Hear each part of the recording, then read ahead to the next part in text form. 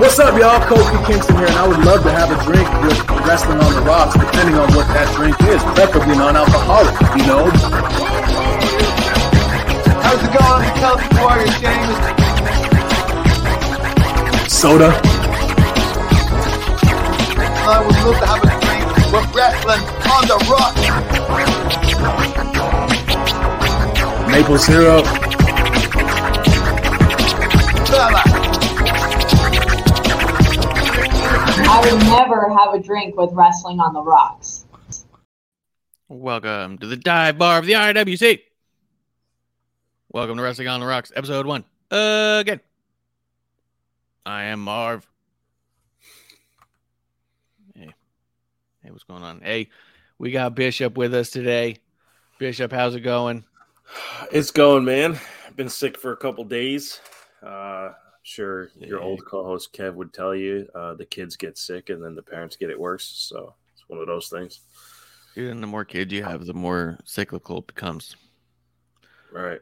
My sister's got 4 kids, and I don't think I've ever seen them not sick. Right. In years. Yeah. 100% of the time for years, it's been like, hey, do you want to come over? Is anybody sick? Yeah.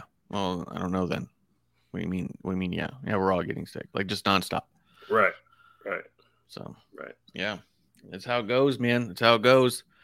Last week was kind of a fun little break the way that we did it. We did a no-show, had the bar closed up for Wednesday, and on Thursday, mentioned it a little bit that I was likely already on the road when it all hit, and it was because Thursday afternoon, right around 12 noon, we hit the road to go to California. Producer lady's aunt was having a surprise birthday party, and we thought, hey, we could make her there for that surprise. And then just an hour or so away is my grandparents, and they're moving out of that area by the end of the month. So it seemed like it might have been my last chance to get out there and fulfill my grandfather's wish. He told me right around Thanksgiving time that I asked him if he ever smoked cigars. And he goes, no. And he goes, but I always wanted to have a Cuban just once in my life. And he's 87, had just gotten out of the hospital that we didn't know if he was going to get out of. And I was like, well, that sounds like a mission statement. You know, Grandpa tells you a bucket list item at 87. Fuck yeah. Fuck, get on it. So I did. I got 3 Cubans. My brother lives out in LA. And these are legit. I had a friend who was going to Cabo, who's super knowledgeable in Cubans and can spot a phony mile away. He was like, he's told me so many times about how, you got to look out for this, you got to look out for that. And sometimes the packaging's like this, and you can tell when they reband to something because of this. And I was like, Jesus, like, this is the dude, right? So, but I was thinking it might be the last chance to do that because my brother lives in LA, and where they're moving, it's going to be very difficult for him to get to. And so I was like, told my brother, I was like, let's do it. So me, my brother, my grandfather sat outside First time he'd even been outside since the hospital. And yeah, we had some Cubans and made some memories, and it was really cool. It's the first time the three of us had been in a room in 28 years. Holy shit. Yeah. So that's why I didn't do a Wednesday show. So I could get enough work done to make sure that stuff like that can happen, because Hell yeah. it was really cool, man. Really That's cool. awesome. That's fucking awesome. You know, we talked about it, I believe, on episode 1 about taking that time for yourself, taking those moments for yourself. This is just some idiot show on the internet. That's fucking awesome. Yeah, it was dope, dude. It was really cool. Just in time in the chat already. Cheers to Just in Time. Cheers. But yeah, it was really cool. It was really nice. I haven't posted the pictures yet. I'm going to post a couple because it's really cool. And then outside of that, we did the Jericho Cruise Megasode, where or the Mega Podcast, I think I called it, where it was funny. While Amanda was on the Jericho Cruise, she was telling me, like, I forget where I was. I think I was like going out to dinner one night, and she was all like, "Hey, I think I'm going to go." Oh no, it was during SmackDown, because she goes, "Hey, I want to go on IG Live right now." And I was all like, "Right, just so you know, Sami Zayn and Roman Reigns are on TV together right now." And she goes, "Fuck, of course." And then when SmackDown ended, we were getting ready to go out to dinner, and then she's all like, "All right, I'm going to go live." And I was like, "All right." And then at some point she was like, "Hey, do you want to connect?" Or something, like a whole bunch of stuff. And I was like, "What are you talking about? What's going on? What do you really want?" Because I'm not getting dinner. And she goes, "Oh, forget it." So then the next day she was like, "Hey, the wrestling got canceled. I'm just drinking in my hotel room. Do you want to go live?" And I was all like, "I don't, but we could record some stuff." Right. And so we figured it out. We got Zoom to work, so that's why it looks a little bit different and wonky during that period. And she just fucking runs down the first couple days of the cruise, gets too drunk to talk, and so we cut it. and then when she comes back, she kind of wraps it all up, and it kind of made this cool little, like, in the moment. She took a bunch of videos while she was there. Dude, she told me, she's like, "Oh yeah, Sheeta's the greatest. I saw Sheeta at the bar crawl. She's so good. I want to talk to Sheeta again." And I was like, "Cool, sounds like a good time." She recorded it. It was basically an interview. It wasn't like in depth, but she's just on her phone recording, and she starts each one, "Hey, drinking buddies." She goes to it's all for the show, dude. She goes over to Sheeta, and Sheeta comes over, and she's all like, "Hey, Sheeta, this is for my podcast, XYZ." And then, Sheeta goes, "Oh, okay." And so then Amanda just asks her a few questions, and she just answers them and smiles and giggles, and like, that's it. I was like, "You just had an impromptu interview with like Sheeta for the show?" And she was just like, "Okay." So funny, That's dude. awesome. Yeah, That's awesome. It was cool. As I was going Amanda's through it, better at this than we thought. I know, dude. I was like, the amount of times other people have said, like, "Hey, I want to do this for the show," or "I want to," like, I mean, even back in the day with Clump and Kev, it was constantly like, "Oh, I was thinking I could do this for our YouTube and do this." And I kept telling everyone, "Do it. Just give me the raw footage. Just record anything and I'll pretty it up." And nothing ever came through. And the fact that we didn't ask Amanda to do anything, and she sent me, like, dude, I had to find audio long enough to try and play underneath it because I just didn't want a bunch of dead air. But it was like 10 minutes worth of video clips and photos that's just in the middle of the show of her just on the cruise having a good time and stuff and talking to people. She got Wardlow to say he'll have a drink with us, so he's going to end up in the intro or outro somewhere. We got to figure out how to splice him in, because right now the way it works is so good on our intro. It's like on beat, dude. Yeah. That's going to be tough.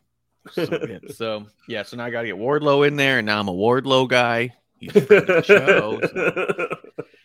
So check it out if you haven't. The Jericho Cruise Megasode was actually way cooler than anything we've really put out. I mean, we've had really fun shows consistently. We had a good time reviewing and bullshitting and all that. But this is a real standout piece to me, because it really is like she's just live from there. She wants to give us content. She's trying to make content. She's so thinking about the show. She was in Wrestling on the Rocks episode 1 shirt. Like, it seemed like for days. Just That's so many awesome. pictures and clips with it. Like, it's so good, dude. She was putting us over and putting it over the show. Like, a lot of fun. So anyone who hasn't checked it out, check it out. Awesome. But outside of that, yeah, because we are like kind of 2 weeks behind in review, we're not gonna go through the shows the same way we normally do. And a matter of fact, sometimes we do it abnormally anyway. So we're gonna kind of talk some storylines that are coming together. Was there anything news wise? Before we get into the news, what's in your glass, man? What are you drinking? Just coffee today. Been under the weather. Alcohol really doesn't mix with sickness too well unless you're trying to drown it all out. So just coffee. Just coffee. Yeah. What's in your glass? Coffee too. I got coffee. It's a big one of coffee though, and I found a little shooter of mezcal that's been sitting around the house I need to get rid of. So I dropped that in there. Just in case I need a refill. I brought the pot downstairs. Oh yeah. Yeah. That's good. There we go. There we go. There it is. So I'm ready. There it is. I'm ready. Justin, I wanted to say it when but you kept going, but Justin threw some shade at Marv, man. Cheers, my friends, and to Marv. Is Marv not his friend? That's a good point. That is some shade. Fucked up shade on Marv. Marv, how do you feel about Justin? How do I feel about Justin? Yeah.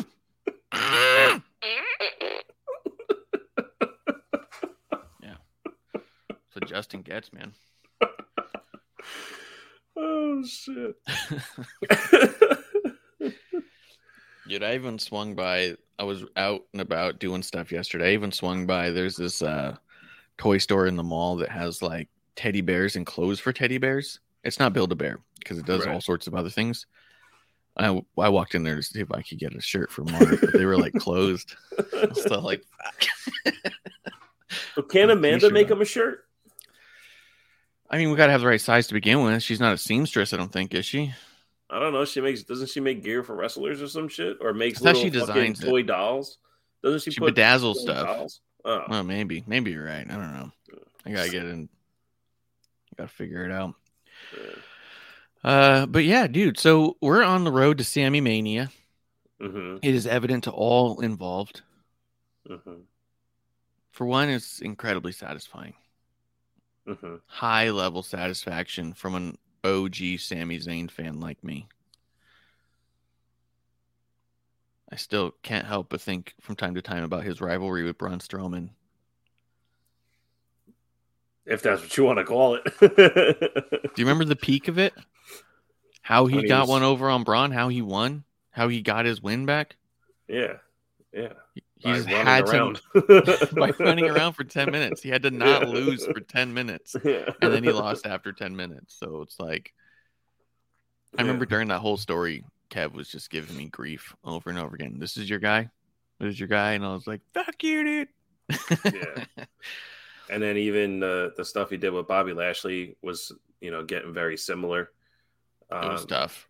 Yeah. Yeah.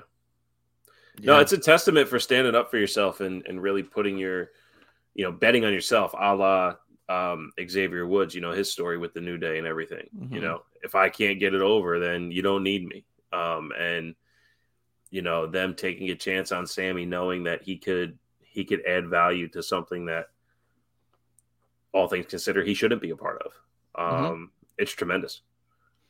Yeah, and it's also a testament to kind of sticking it out. Belief in the talent rises to the top. The cream rises, as they say. There's been no point in Sami's career that anyone would have ever, in the business wise, because as fans, we all want our favorites to do everything, right? As soon as I like that guy, I want him to main event WrestleMania, win every championship in the world. Boom, done. I believe in him, right? But no one like in the industry would have looked at him, seen him, and said that guy is going to be contending for the main event in WrestleMania in a spot that months ago people were hoping would be The Rock. You know what I mean? Right. And I'm not saying people don't want it to be The Rock now, but I'm saying months ago, Sami wasn't in the conversation. It was, how do we get to Roman and Rock? How do we get to Roman and Rock? And then it goes, well, what if you give me Roman and Cody? And everyone said, oh, that's great. We can finally get Cody and Roman. by a lot of people. I mean, if he'd stayed the whole year, No, I know. you'd feel different. I know. You would. I know what you mean. It's that middle spot that makes Yeah. some people non-believers, right? But if he had not gotten that injury, you'd be on board, dude. It was trending that way. It was trending that way. It was trending that way, and realistically, without getting into every detail, after the last 2 weeks of promos from Cody, do you not think if he had an extra 6 months on time, he couldn't have got you there?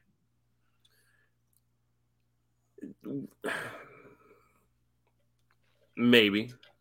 It was I'm trending. Not saying it's a hard yes or no. No. I get it. He's talented enough, but even what Cody ended up doing to Baron Corbin and how all that went down, I still don't feel it. Like it comes off so pandering and so predetermined as opposed to organic that it's okay, like because we're they getting have there. To rush it. But I'm saying, but there's no to me that like the quality is not there, and we'll get there when we talk about other things. But from Sammy alone, what I was going to get to when you were, really highlighting him, I think Sammy himself went from that's the guy who can wrestle his way to the top to like, oh, if he's in the King of the Ring tournament, Sammy can win that.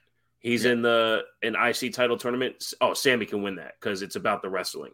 This is a guy who was undeniable in the ring, who now brought himself to undeniable in a story.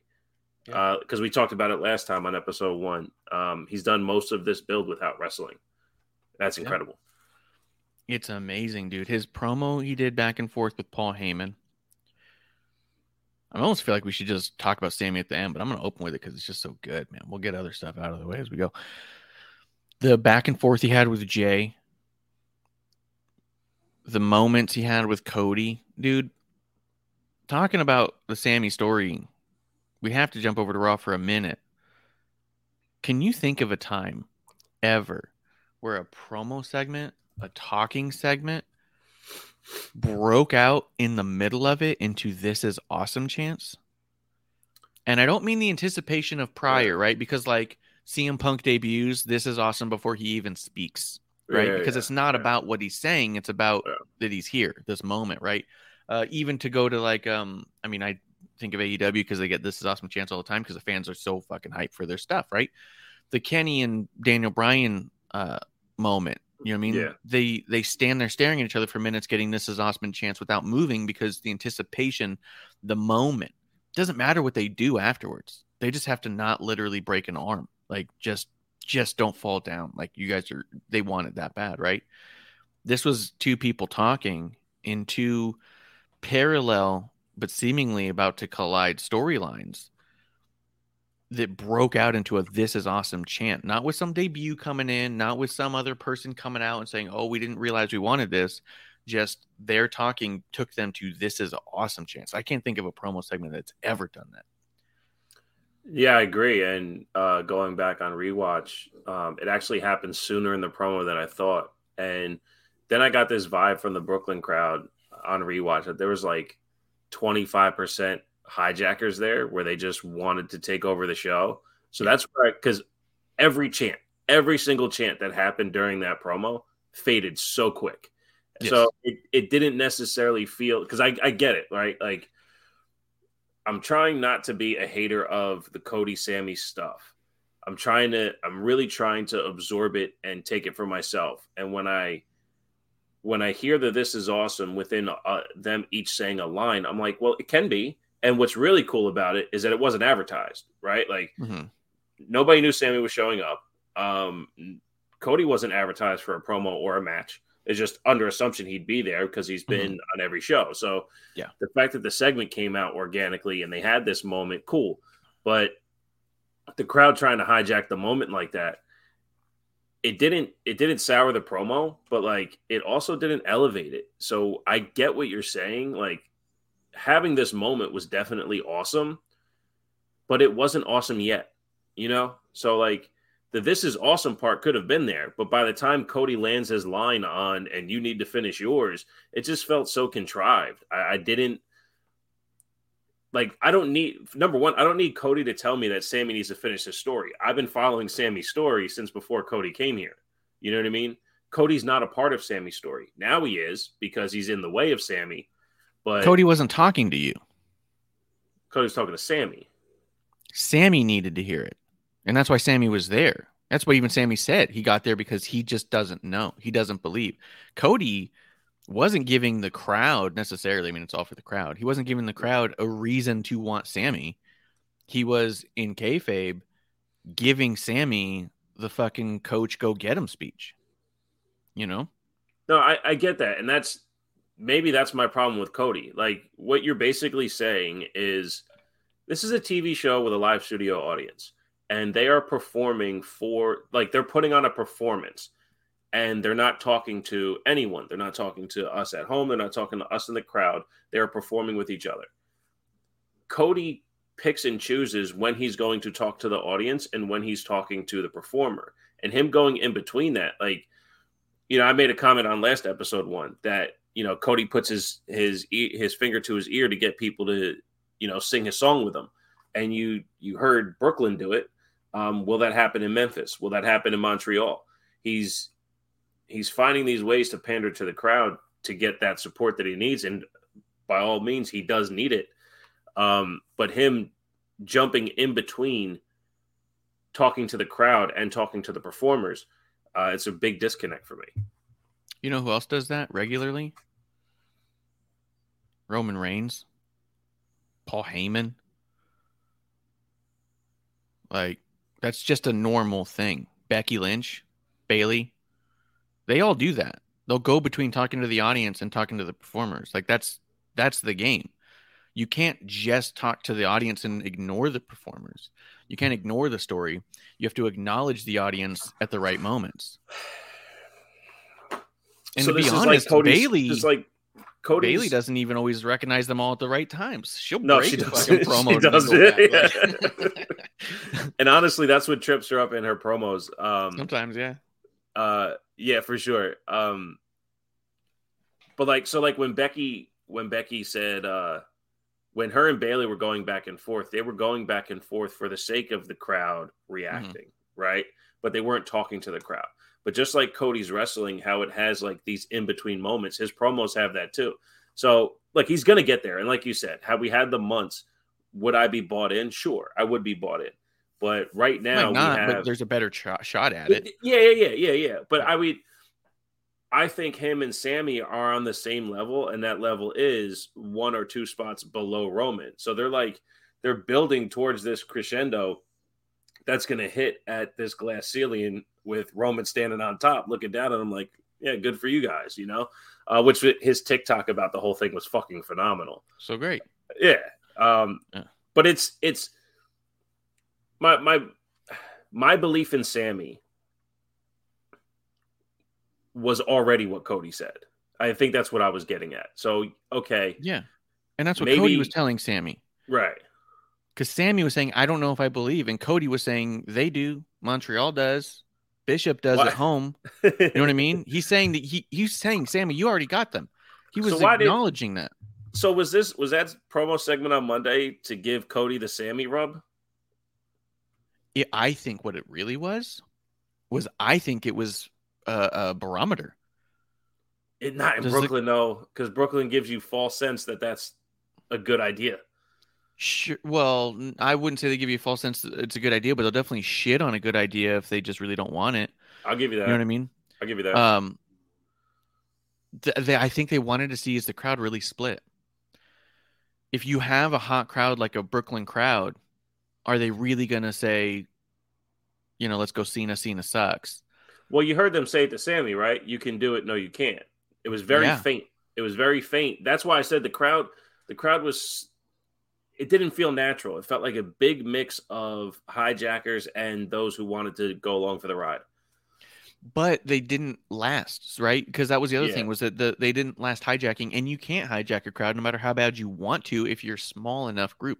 When I was at SummerSlam, and that's a bit of a reach just because it's such a large place, but I sat right behind a whole crew of people who consistently tried so hard to get AEW chants and AEW style chants and anti-Vince chants going, and no one even like within earshot even picked up on it at all. Like everyone heard it. You saw a ton of people turn around like, fucking what's going on? Doesn't matter if you can't, other people won't if they don't want to. right? No matter how bad Right. you want to. So the idea that they were able to get This Is Awesome going arena wide is because everyone was feeling it. The reason it wasn't going forever was because everyone was feeling it and they wanted to sit in it, right? Right. This is awesome. This is awesome. Now, I want to hear what they're going to say, right? Which is what I thought made all of that so cool. And I think the part of it was that barometer of like, how hot are they for one or the other? And what are people coming away with? And like, fuck, I mean, I saw Rosenberg tweet a thing and I was like, ugh. But the mentality is out there and it's reasonable. The mentality being that he goes, what if The Rock costs Roman at Elimination Chamber? Oh yeah, and we get Cody Sammy for the titles one night, and we get Rock Roman for Bloodline on another night. I don't know if I would want that or not, but I would say that would protect all the big names. Yeah, we would be kind of having our cake and eating it too. It would be a peg down for both Cody, or for Cody more than anyone, because Sammy would have that proverbial win over Roman, and Cody would have never been the one to take him down. Which maybe you could get to at another date. Maybe Cody and Roman happens a year later at a Mania. You know what I mean? And maybe it's like, oh, the match that never happened, right? Like maybe, but the mentality is out there is what I really mean. Yeah, like people don't know what they want. The way to soften Roman to believably be beat is to get the titles off of him in some shitty way. This way, when he goes into a match, not as the champion, him losing, it gives you the credibility of beating Roman, but it doesn't bring Roman down all the way because he no longer has everything, you know? Yes. Yes. So. Yeah. I mean, it could work. It's just one of those things. And what I liked about it more than anything is that people are still trying to figure out, how do we get our cake and eat it too? How do we get it all? We want Sammy Roman. We want Cody in the main event of WrestleMania. We want Roman and The Rock. We want it all now. How do we figure it out? And the fact that people are just throwing out all these ideas, I don't know how many of them I would like or not like or any of that, but regardless is Sammy, Cody, and Roman are all so hot right now that people are trying to figure out, how do we get The Rock in this? You know what I mean? That's a great point. That's a great point. I do think, though, they should have taken one of the titles off Roman and put it in the chamber up for grabs. I get where we're going, but doing this with both titles and Roman, it's gonna, to your point that you just said, like, without having some fuckery, there's no way, because you even mentioned this on basically every episode one. If Roman double main events WrestleMania, night 2 is lessened. Yeah. By victory or defeat, doesn't matter. Yeah. Doesn't matter. Because if Roman wins, whatever happens to Roman, that person's getting a lesser Roman on night 2. So they either lose to a lesser Roman or they defeat a lesser Roman. And that's just, yeah, it's not fair. But no. Justin even says in here, Cody backing Sammy does amazing for both of them. It basically has fans backing both of them to be the one to beat Roman in the end. That's what I mean. We've got everyone, no one knows what they want anymore because they want it all. Like, it's crazy. Sammy's gotten himself that hot in a world where he used to just say Olay with a mask on his head and jump off ladders, and he was just that goofy dude that everyone said you'd never make it in WWE because you're undersized and you don't talk. And he's talked himself into, how do we get him to beat The Rock? You know what I mean? Yeah, right. Like, I just love this for Sammy. This is great. And Kevin Owens. So let me ask you this, though. To Justin's point, people want to see them go for it, right? Yeah. Sammy loses in Montreal. Then what? That's what I mean, dude. That's what makes this pay-per-view coming up, this premium live event, this PLE as we call it in the biz. In wrestling jargon. Yeah, the biz of making up news that's not real. Yeah. That's what I'm talking about. I don't know what has to happen there to make anything make sense after. Like, how do you do anything? How do you give Sammy a loss that feels okay? How do you give him a win that doesn't just confuse you about what Mania is going to look like? Because look, here's the other thing. This could be incredibly telling as a Triple H WrestleMania like site, right? Like what kind of WrestleMania does Triple H want? Because we know what Vince wants. Vince wants Cyndi Lauper. He wants Aretha Franklin. He wants Johnny Knoxville. Well, he didn't want Johnny Knoxville. Sammy convinced him to do Johnny Knoxville. He didn't want it. And it was one of those things, Sammy, you better not fuck this up because this is it. If you don't, this doesn't work. I'm fucking done listening to you and your stupid ideas. How awesome was that match? Oh my God. It was so... I remember watching it and going, because I mean, I've even had my run of Jackass. I'm like, I'm kind of over it. Like it's just, oh yeah. I mean, I watched never it from the super into inception. it. Yeah. But I like the first two. When it's funny, right? Yes. So when the match happens, I'm like, okay, let's see. It was just the greatest time ever. It was just so much fucking fun. So anyway, fucking fun, dude. And you have to talk, every time you say the Jackass match, you have to just talk about it and realize how much fun it was. Yeah. And Sammy was so good at putting that all together. Because, fucking nobody was in on that but Sammy. And to be honest, I don't know who produced it, but my guess would have been Hurricane. Right. You know what I mean? And I don't mean that in a dig. I just mean that as the concept of Knoxville versus Sammy would be such a volatile, this could be the worst match of the fucking weekend. This could be a disaster. Who wants their hands on it necessarily? But I could see a Shane Helms saying, this sounds like a lot of fun that we could make really cool, and I want my hands on it. You know what I mean? Yeah. But I don't know, and I'm assuming a lot of stuff, and I'm not back there, and I'm not trying to talk down on anybody. I think they're all amazing. But Sammy goes from that to I don't know if Sammy versus Cody. I mean, can you imagine Sammy walking in with both titles to Mania to begin with? I mean, that already seems like ridiculous. That seems like 2K22 stuff. Right. When I get the 2K games, the first thing I do, I go in because you can adjust stats. I go in and I max out Sammy and Bailey, and I start going through the games as them. I do it all the time. I've always done it. They're both like 99 in all my games, and so it's like fuck yeah, because I just overpower them because those are my dudes. Yeah, but just the mental gymnastics we have to do to imagine Sammy at headlining this thing isn't a knock on him. I'm not saying he doesn't belong or deserve it. I'm saying he absolutely does. And that's what makes us exciting is we're all kind of wrapping our heads around, like, can you imagine how good we feel? What I'm saying is we know Vince, how he books. He's booking The Rock versus Roman with a guest referee of a Stone Cold. You know what I mean? Right. Pageantry. Yes. Yeah. Ring announcer. Some fucking... Foley, no, not even Foley, like some sort of like The Weeknd or fucking Rihanna or some shit. You know what I mean? Gotcha. Like he wants how much star power can we put in this where it's all like, hey, Rihanna's going to be there announcing a match. That sounds cool. You know what I mean? Right. That's a Vince booking of Mania. We've seen it time and time again. It's how we ended up with The Rock, or not with The Rock, with Stone Cold versus Kevin Owens to begin with. It's how we ended up with Vince versus Pat McAfee. Like fuck. Unsanctioned. Triple H. Unsanctioned match. Unsanctioned, yeah. Pat McAfee's undefeated at WrestleMania in sanctioned matches. In sanctioned matches. But on the flip, is Triple H going to be a much more hardcore wrestling fan friendly and teaching the rest of the audience, the casual audiences, that's okay? Like he's going to have both, right? Like if he wants to, the way he's been doing stuff. Do you I want to know, is Triple H going to be the guy to say, Cody Rhodes, Sami Zayn, Marquee, end of the night one, and then his compromise is Rock Roman night 2, right? Because you could make that happen, right?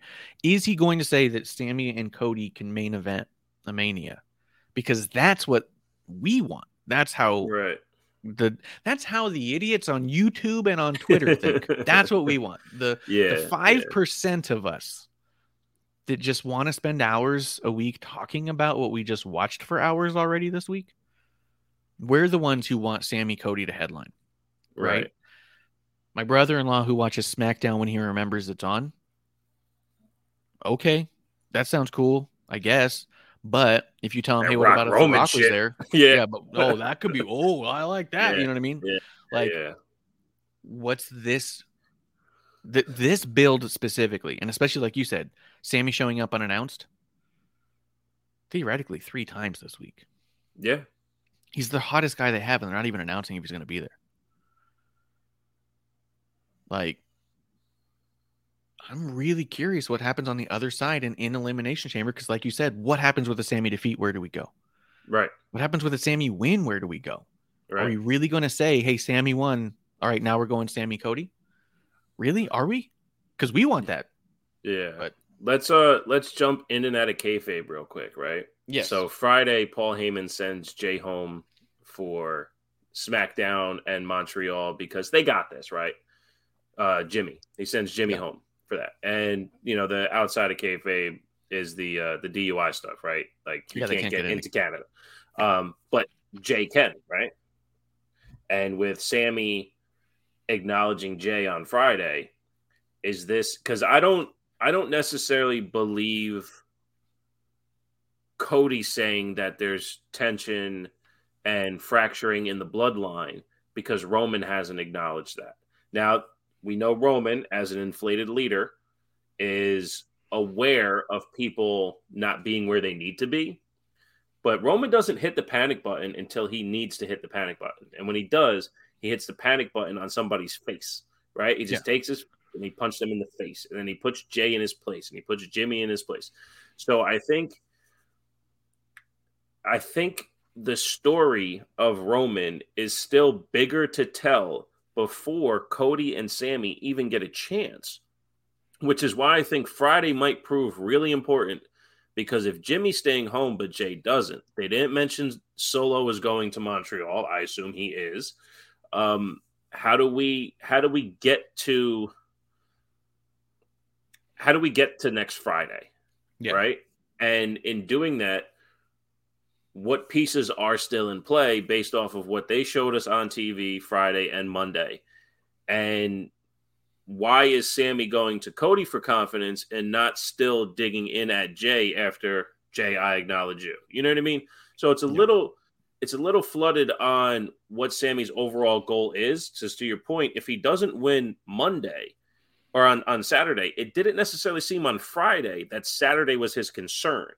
It seemed like the overall picture was his concern by acknowledging Jay. You know what I mean? Well, I mean, he did say that, 8 days. You don't have to worry about anything but in 8 days. It was very much a Tony Khan style promo. Yeah. 8 days, 8 days, 8 days. I'm taking the titles off of. Yeah. But that confidence he had with Jay was a lack of confidence he had with Cody. Because he even told Jay, I don't know how, but he's got to go down. I think that even in the conversation he had with Jay, Jay wasn't like, let's do this. Sammy knows he's on his own. He just feels like Jay probably won't turn on him. Probably. He probably doesn't have to worry about Jay, but Jay's not helping him.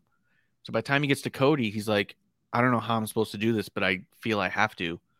You know what I mean? Like, well, it went down a peg to I don't know if I can. Yeah, because he's alone. If Jay was with him, I get that. No, I get that. But he even told Jay, I don't know how I can do this, but in 8 days you have nothing to worry about. And it went from I don't know how to I don't think I can.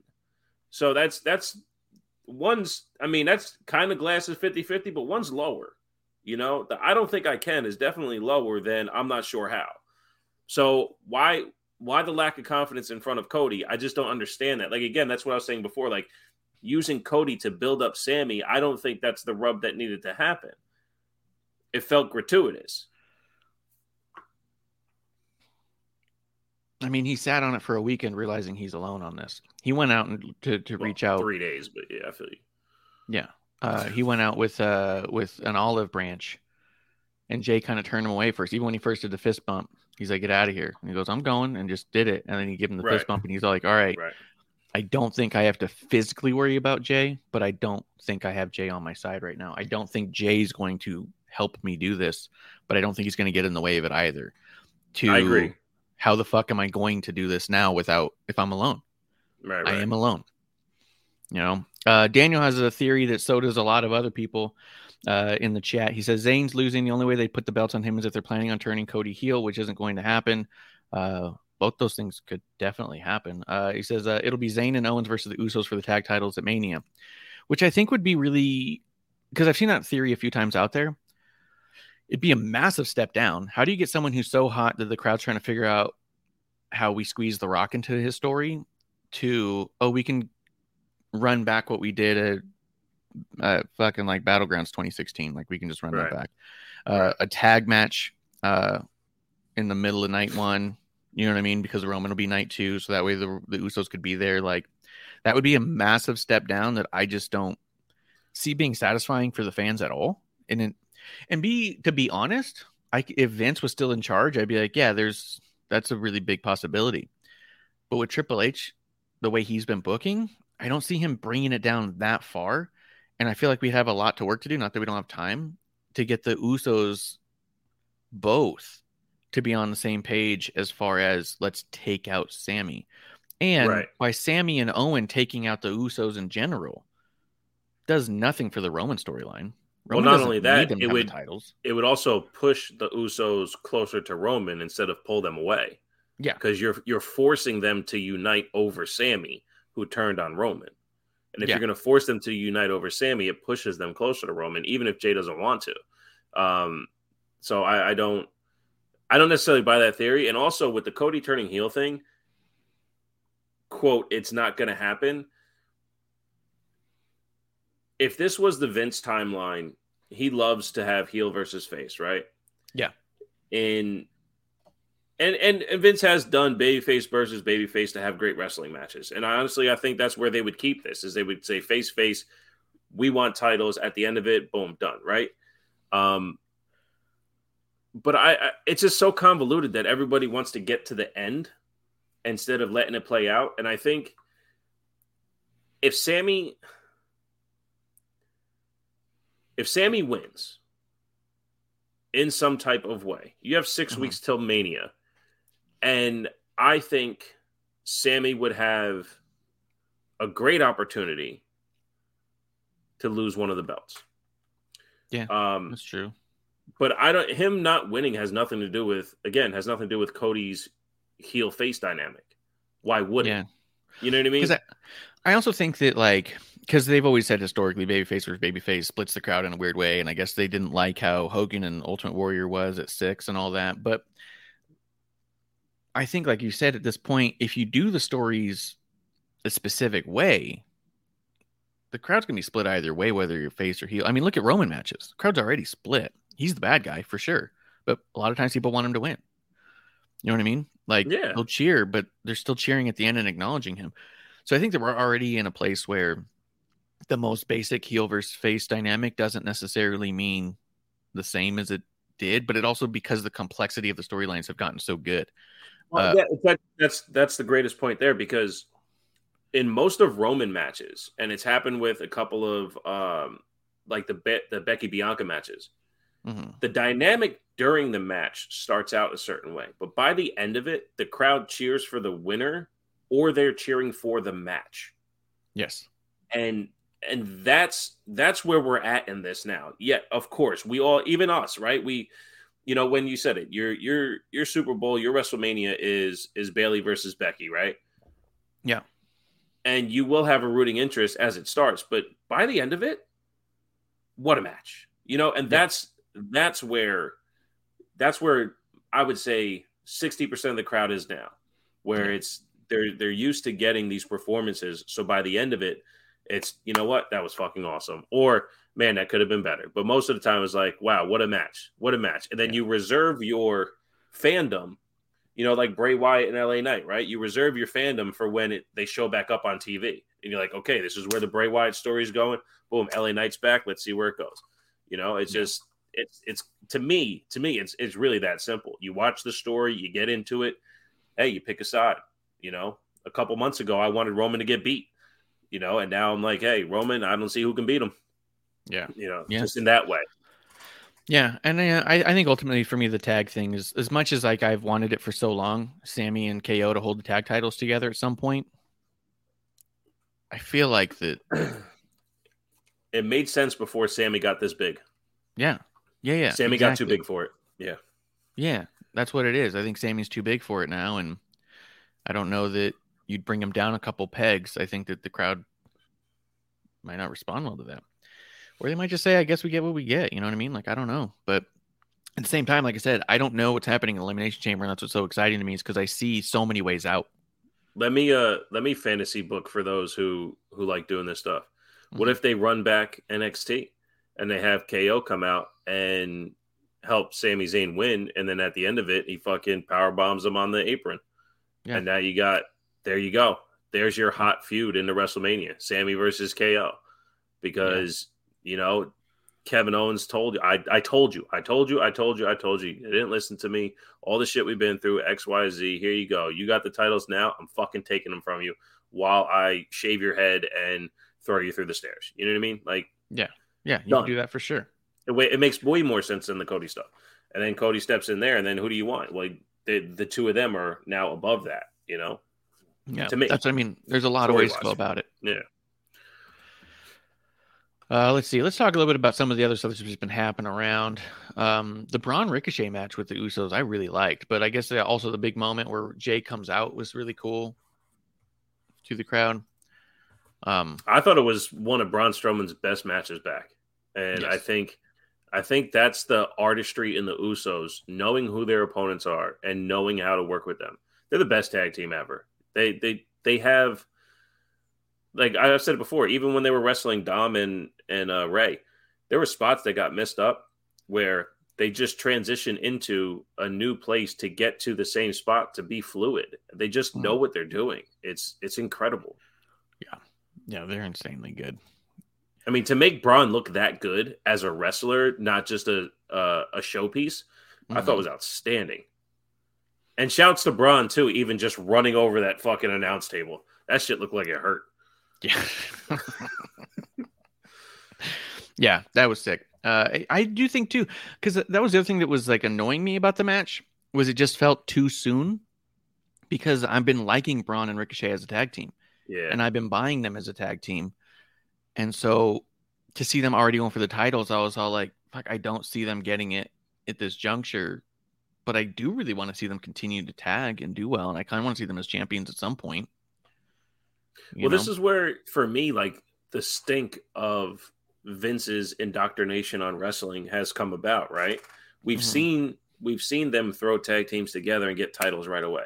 So, like, it kind of felt like that was happening because the dissension in the bloodline was happening. And, you know, this is how you get this one set of titles off of the unified tag team champions. And then, I was mad that Imperium didn't go because it felt like they were going to take the tag team titles off the Usos. So if Imperium got the titles and Gunther, then Gunther should be next for Roman. You make all this shit up. And then you just watch and you go, fuck, man, the Usos are really fucking good at tag team wrestling. And I can't wait to see Braun and Ricochet wrestle more. Like, done. Yep. And speaking of the tag teams, we had Drew and Sheamus against Hit Row, which was almost sad to watch in a lot of ways.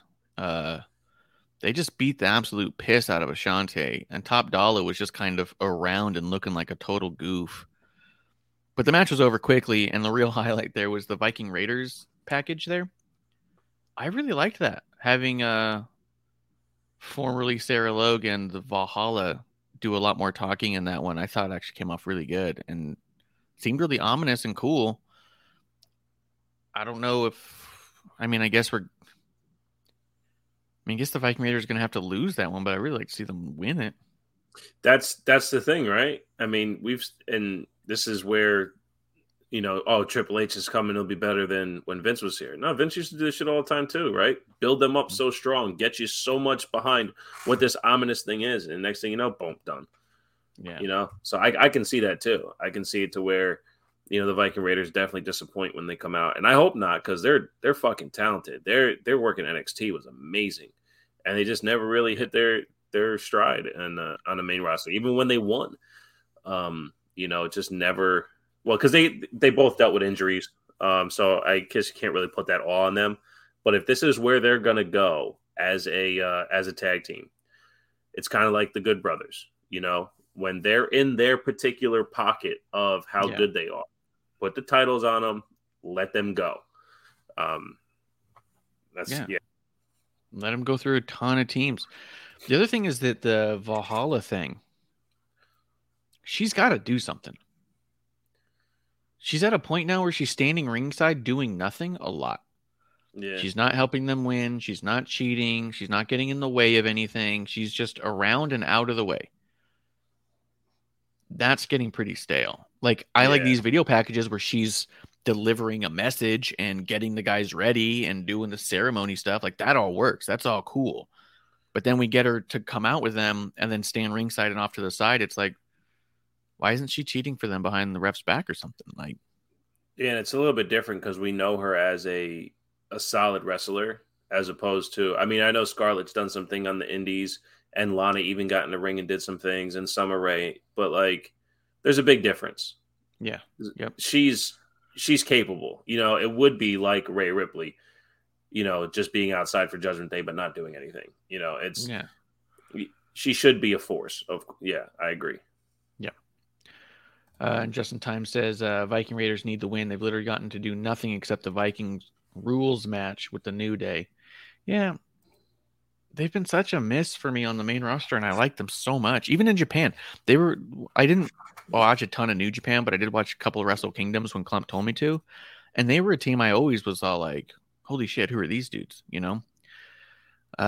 They get into NXT and they're killing it over there. They get to the main roster and it's suddenly like, okay, cool. They're just going to be a force. And they just flat out weren't. And I was like, what's going on? These guys are so good. But I don't know. Speaking of big misses, dude, the crowd does not give a shit about Lacey Evans. I think they fucked that up because this is finally how we need to see her. This is finally everything she should have always been. And the crowd's just checked out. Well, tell me why she's a heel. Because she's military. Be a military. No, it's that's what I mean. military. Like, stand up and salute me. Like, why?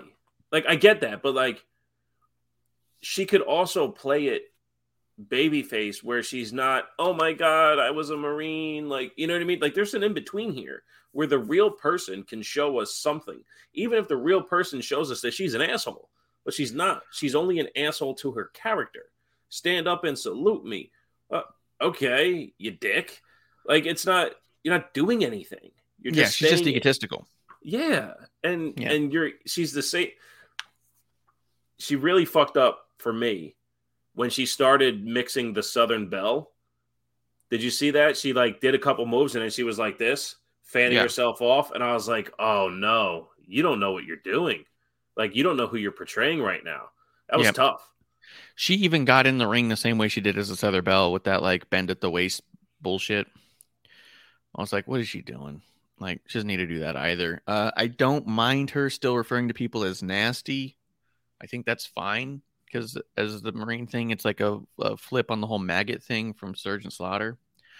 If she called everyone nasty, it's because they're less than her. Cool, that would work. But she even did it a little bit different where she was yelling at somebody there at the audience.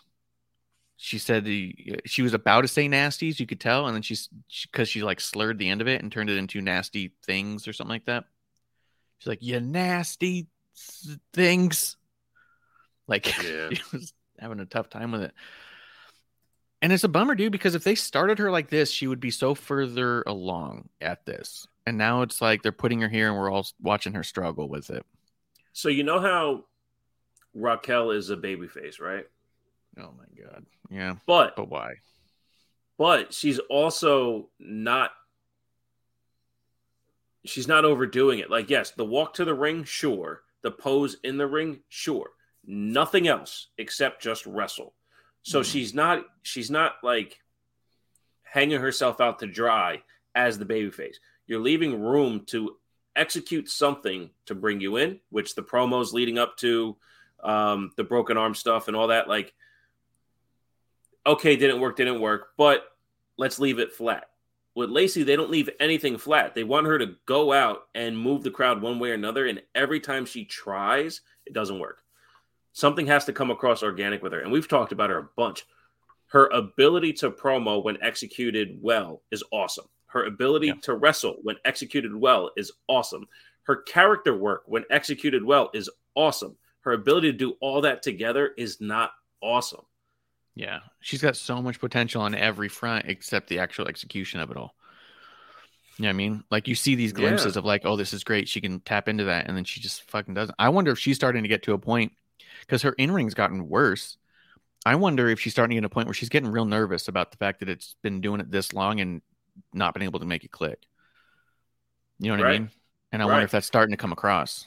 Justin Time even says Lacey Evans is the literal definition of flop. No character she's had has gotten over. I heard Southern Belle got close to over, but yeah, it's when they took the Southern Belle and they added extended promos. Her promo with in character, you nasties, all that stuff, or telling people that they're not worth her time. You know, those 1, 2, 3 sentences, perfect, absolutely perfect. It landed, and then she'd go out and wrestle. You know, kind of like I'm saying about the Raquel stuff. Like, no, Raquel right now isn't perfect, but her as a heel is too much of a monster. Like Braun Strowman. Braun Strowman has to be a monster. It wears on you way too quick because there's not many people he can keep beating up. This babyface run, it's fine. He's also not promoing to get you to take away from how bad it would be. You know what I mean? Yeah. So with Lacey, it's not, I don't know what it is. I get Justin's point because nothing's stuck. You know, like, she's not going to get even to a point where you want to see her as tag champ. But I don't know, man. It sucks. It sucks because, like you said, the potential. And I think that's what I was going to get at. I think she's becoming aware that it's not clicking. And because she's aware that it's not clicking, it's affecting her. Yes. Yep. Because when she came out, here's the other deal too. She comes out, she stand up, salute me. It makes me laugh because it's so good. It's such a good asshole thing to do. Walk out there and just look around. Everyone's like not standing up. What's the matter with you? Stand up and salute me. Just the way she does it. I'm like, great, that's perfect. But then you see no reaction and no movement and nothing. And then I think that hits her where she's all like, fuck. Because she's not really looking for the crowd to stand up. No, they want her to the crowd.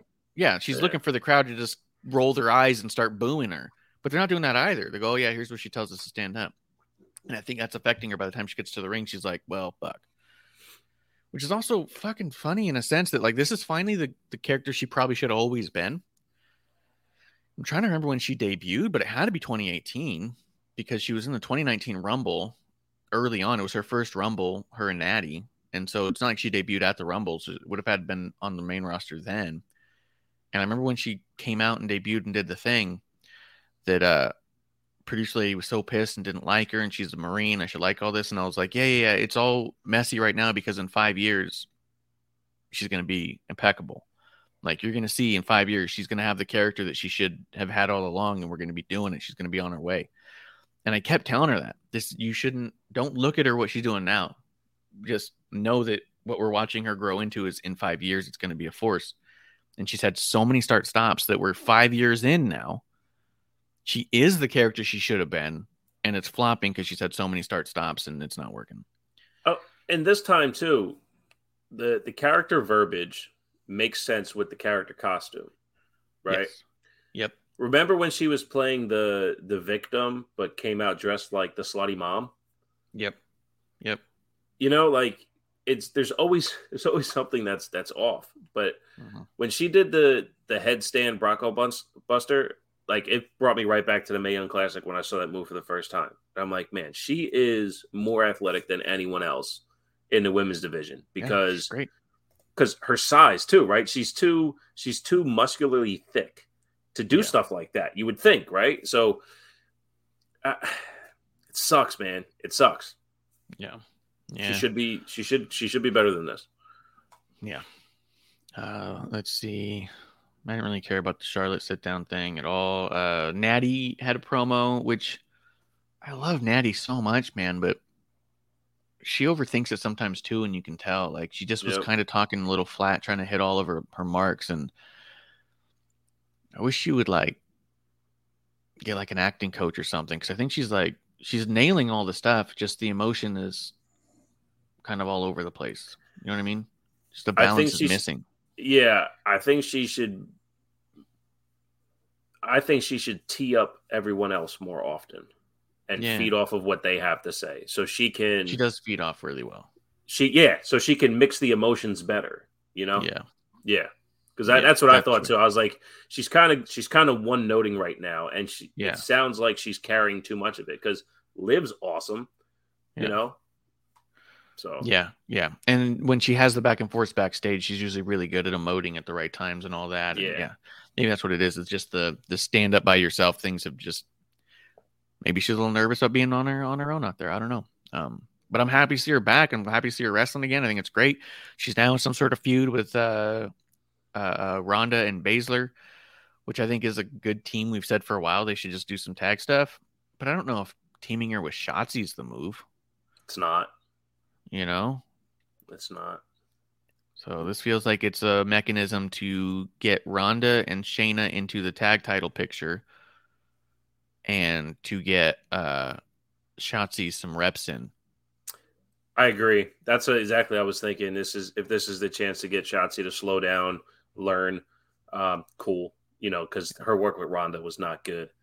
It was honestly like I think we both came on here on episode 1 and were just kind of trying to be nice and sympathetic to what was going on. You know. Yeah. So we'll see where this goes. Oh, just in time confirmed. Lacey's main roster debut was 2018. Yep. Let's see. Liv Morgan and Raquel Rodriguez against Sonya and Chelsea. So I guess, right, they said welcome to SmackDown. Oh, to Chelsea. That's who it was. I was trying to remember why they screamed welcome to SmackDown to somebody. I was like, they're all SmackDown people. Chelsea's been on both. So, this was fine. I don't know, man. I don't know I guess maybe we're trying to build some women's tag teams so that at Mania they can have a fatal 4-way. I'm okay with that. I do feel like it's a lot of exposure to the women, the way they built the Elimination Chamber and kind of how they're structuring the shows. They're giving a lot of women short segments just so you see them, hear them, and can see what's going on. Yeah. Chelsea's so good at the character work. I was going to ask you that. What are your thoughts on Chelsea since she's been back? Backstage, she's got that character locked in. That is great. In ring, you wouldn't know she's been wrestling as long as she has. But they've been smart about it, keeping it short. She's feeding people a lot, taking a lot of bumps and stuff. And she's, in that regard, she's executing well because it also balances with her character and the snooty attitude backstage. Yeah. You're demanding of a lot. And even Adam Pearce said at one point, you're supposed to win to get things. You know what I mean? Like, right. So what do you think of the big-headedness? Like, you know, I want to speak to your manager, you know, and well, that guy that I talked to on Raw, you know, and Adam Pearce is like, I'm the same guy, you know? Yeah, it's great. Okay. Yeah, okay. I have no problems with it. I mean, because no one else is doing that, and she's nailing in the attitude on it. So this is kind of my Cody point. Chelsea Green in WWE the first time, potential. It never clicked. She was always injured. She goes over to Impact, talks all the shit in the world, gets injured. Does the thing with her husband, and through internet, you know, she always came off as someone I didn't want to see again. Yeah. She presents herself away on WWE TV so palatable that I'm all in. I'm all in. I want to see where this goes, because if every time she gets to the ring, she finds a new twist on how she's getting fucked over by management, and she's doing this, honestly, what Frankie Monet seemingly was supposed to be, this bougie character who's supposed to have everything handed to them. I think it has so much potential, and this isn't some potential run to the title. No, this is your 7 minutes on TV. This is your, you know, how many segment? Oh, we'll give you a half a segment with Adam Pearce, you know, this week. And then it turns into a full segment. Then it turns into a Miz TV appearance. Then it turns into, you know, Green TV, and she gets her own TV show. You can see this character building as important to the TV show, whether the wrestling gets there or not. And I think she's doing outstanding work.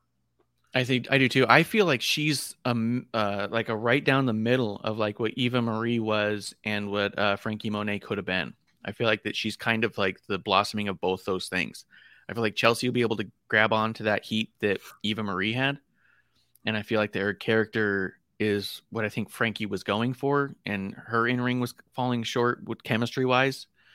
And I feel like that Chelsea's found a way to balance that where she can do enough in ring to where people aren't going to say, why is she even here? Because that was what people would say about Eva Marie. She just wasn't that good in ring. But she's also not, like you said, she's not going to likely end up with this character in this moment, WrestleMania main event with Becky Lynch and Bayley and Sasha, And she doesn't need to, though. She doesn't even need to. Exactly. She doesn't need to. This is going to get her T-shirts. This is going to get her toys. This is going to get her, this is going to get her going, And I think that people will respond better to that over time than they did for either one of the other two characters I mentioned. Yeah, and I think Eva Marie had a real disconnect on the microphone. I know her in-ring second go round when she came back with Dewdrop, I thought improved. I thought she was getting better. And it really felt like she was there, like there, the way I say that, like there for us, you know what I mean? I don't know if she's necessarily there for us, but I felt like she was all in. So, actually when she got released, I did think of it as a bit of a bummer. Yeah, me too. But no, I think this is great. And the less she does in the ring and the more her character evolves, she's going to be fantastic. Yep. Let's wrap up SmackDown. Just mentioning the Fatal 4-Way. I was really surprised that Madcap won, but at the same time, I wasn't too shocked because I was trying to think, like, you had Madcap, Ray, Cross, and Santos in there. And in my mind, I was like, man, we've seen Ray and Gunther, and it was amazing. We haven't got to Santos or Cross and Gunther yet, but those two dudes are on such a rise right now that I don't want them to be derailed by a Gunther loss. So Madcap felt like the person who you'd think would take the pinfall here, but really was built to take the pinfall later, that just keeps Gunther rolling. And maybe we get to like a Santos and Gunther at Mania type of a deal, And maybe you have Ray and Cross in their own other one-on-one. You know what I mean? Like, I feel like this ended up, as soon as he won, I was like, wow, I didn't see that coming. I was like, well, I guess that's really safe though. Yeah. And if they wanted to surprise people and really push Madcap, if he got the win over Gunther, that would be huge for him. Yeah, I think this is a good chance to. Well, we already seen like a bit of a repackage, right? Because even commentary was talking about how adding new outfit, new tight combinations could really give a wrestler the boost and all that stuff. Yep. So they are positioning him in a bit of a different light. I also think that this is an important match for Gunther. Yes. That if he can kind of hone in what Madcap does in the ring, because he's like Mojo, guy doesn't fucking stop. That motor's on 100. If he can kind of hone in the wrestling style, and Madcap is a phenomenal wrestler. He can do everything. Doesn't all always look like it's happening out. You know what I'm saying? Like he's kind of erratic that way. If he can tighten it up and have a great match with Gunther, I think that'll show a lot. And kind of like Shotzi working with Natty under that learning tree real quick. If he can have a good, what do you think? Maybe like 13 to 17 minutes with the two of these guys, because if he can last even 10 minutes with Gunther, it'll be a good showing. Right. If Gunther just doesn't steamroll him, then they could both be on their way. Which he's too big, too explosive to get steamrolled, you would think, right? You would hope. Or he's too explosive. Or he's so explosive he blows up in his face right away and Gunther takes advantage and boom, boom, boom, right? One of the big takeaways from this, too, that I thought was crazy, because I had mentioned I wasn't jumping up and down when Emma made her return. It was fine. I think she's fine. But I've never seen her do anything that was like impressive, and I don't know how she fit back in this thing. She had two segments here. She had a backstage segment. She came out with Moss, and she was ringside. And in all that time, they referred to her as a valet at one point. They referred to her as Madcap's girlfriend at another point. They referred to her as a cheerleader at another point, but they never once referred to her as an in-ring competitor. Mm-hmm. They never even said, like, oh, how nice of her to give him new gear. When I got new gear from time to time, it would step up my thing. They never said, like, Emma gets it. She knows that sometimes it takes a new look. You know what I mean? That, like, oh, she's parallel really her as a performer. Yeah. They really used a lot of verbiage to push her onto the outside of the ring. And I was like, I don't think that's a bad place for her, if I'm being honest. Get you on TV, get the stuff. But I don't know. Maybe it's what they want or not. I don't know. It just, I thought to me, it was noticeable. They never equated her to being an in-ring competitor at all. And they did equate her a lot to being his girlfriend and being on the outside and cheerleading and being a valet. Did her and Zelina get into it during the match? I don't recall them being involved at all with each other. Because that would be big if they kept them separate the whole time. Yeah, I just don't remember. Yeah. That's I think. I mean, she's really pretty, and she's Australian, so like. And I had an affinity for the character when I first got back into wrestling. I'm like, this could be something. That whole secret agent vibe before it went to the in the tub Emelina stuff that turned into nothing, which is fucking hysterical. But you're right, man. It's possible. And my only concern while you're saying that, before we spend too much time on this, my only concern is if she does this for so long and then gets back into the ring, how it's gone for most of the women who have taken too much time away from the ring. Her that if she included. When was her last good match? No, that's what I mean. Like all that time off. I didn't watch much of her Impact stuff. I should have, just because they were doing some good women's wrestling back then. But yeah, I hear you, man. I hear you. Hopefully they just all find the right place for themselves, and if for her this turns out, because look, Corey Graves didn't grow up wanting to be a commentator, and I think he's fantastic. And he's fantastic because of how many people fucking hate him on commentary. So if this turns out to be Emma's sweet spot and her promos tighten up just a little bit, maybe she can be one of the next great managers. You never know. Yeah, that's kind of what I was thinking and hoping for her too, because I agree. I think that she does have a look. I think she is comfortable talking. I just have never seen anything bell to bell that made me go, yeah. You know what I mean? Yeah, that's fair. Dude, I told you I called her last match before she got fired, right? Yeah. Yep. I said it on here too. And I was like, I wouldn't be surprised if the last time we see her. And then the next day I was like, oh shit. There she goes. There she goes. Sort of like with Chelsea, or not Chelsea, Peyton. When she had that one-on-one with Asuka, and I was like, well, that's that. She's talking all that shit, yeah. Yep. I was like, well, that's that. You can't talk like that and then put on a performance like that. And then, right after that, and I was like, whoop, whoop. I didn't mean it so literal. Right. Let's see. Let's talk a little Raw. We've talked a lot about a lot of the stuff that's already been on it. I love that it opened up with Becky Bailey Bianca promo that led into a triple threat.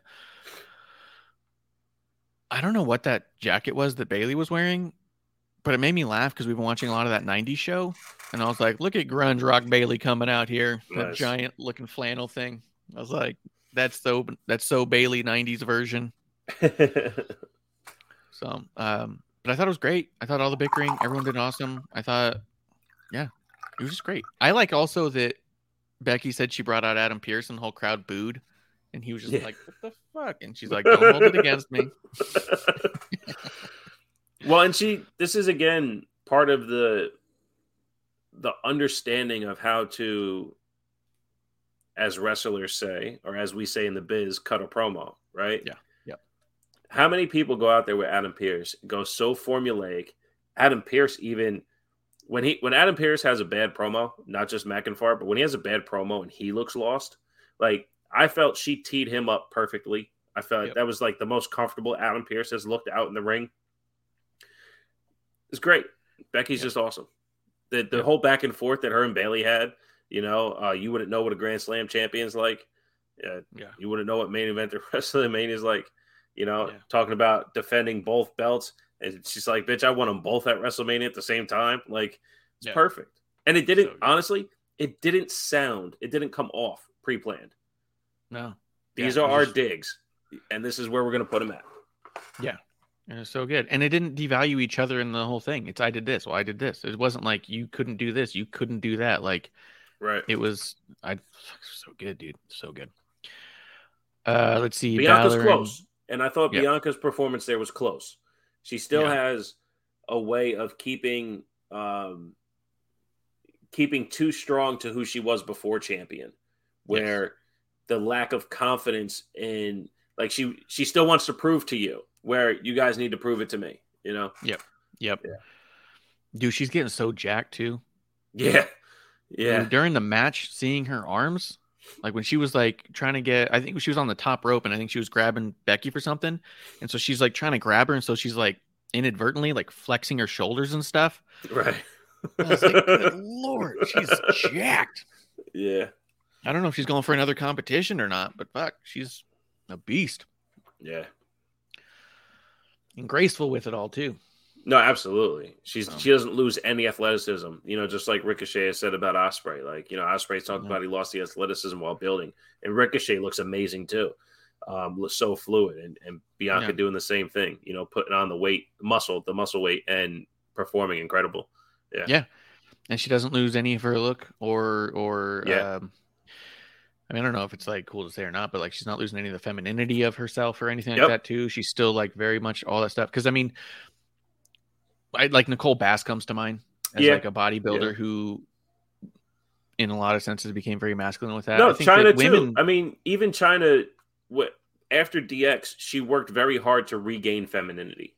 That's true. You know, yeah. You can definitely go another way. And I think that like, yeah, we're at a point now where, you can train a specific way and just not like put on size without losing any of that. And I think it's awesome to see women like her do it and knock it out. Fucking, she could punch my teeth out, dude.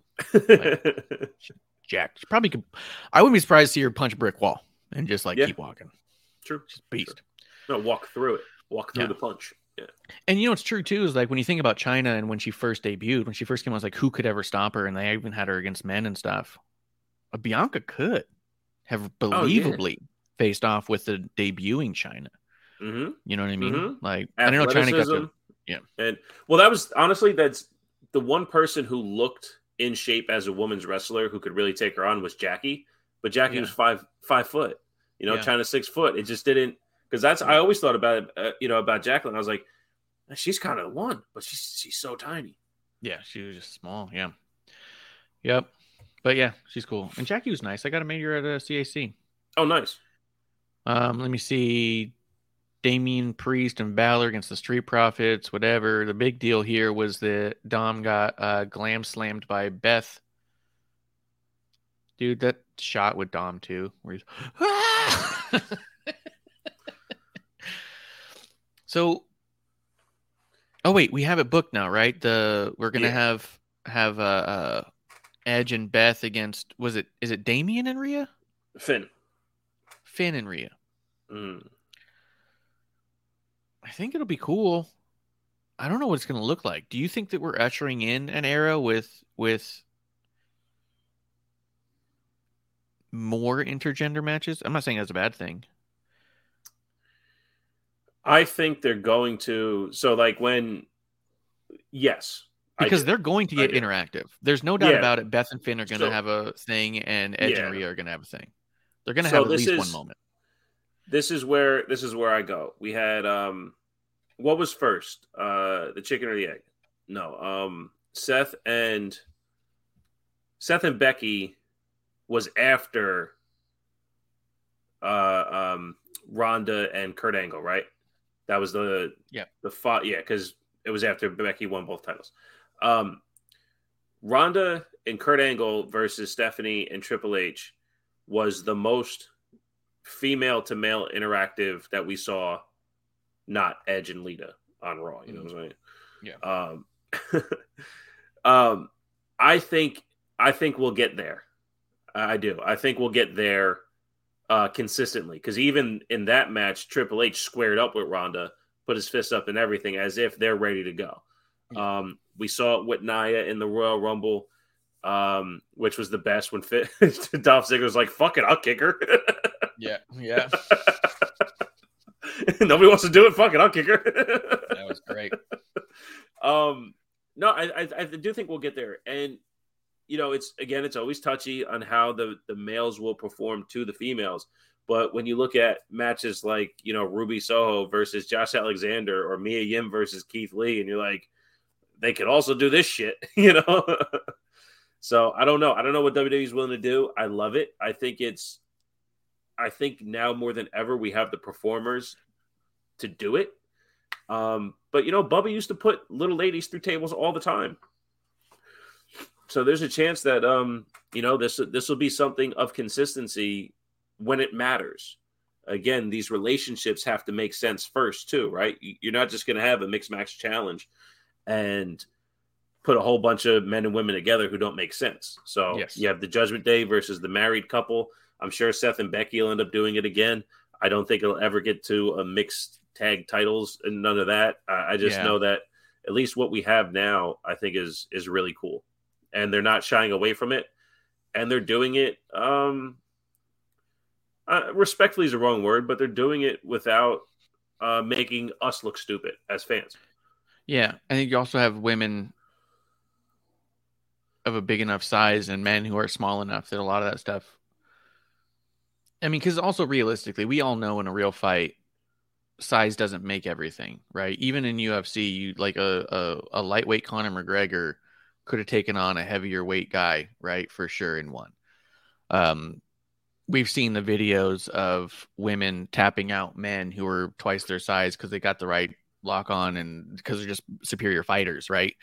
So we know that there is a very real sense of if you're a good fighter, size isn't the big issue. But at the same time, no matter how good Sasha Banks is, she's not going to probably choke out Brock Lesnar. You know what I mean? Right. Of equal training, right? So that to say the women are big enough and looking good enough and skilled enough that it's really easy to get lost in those moments too, with like the Finn Balor's and the Doms and like it's really easy to go like, oh yeah, I wouldn't want Rhea to spear me, like right.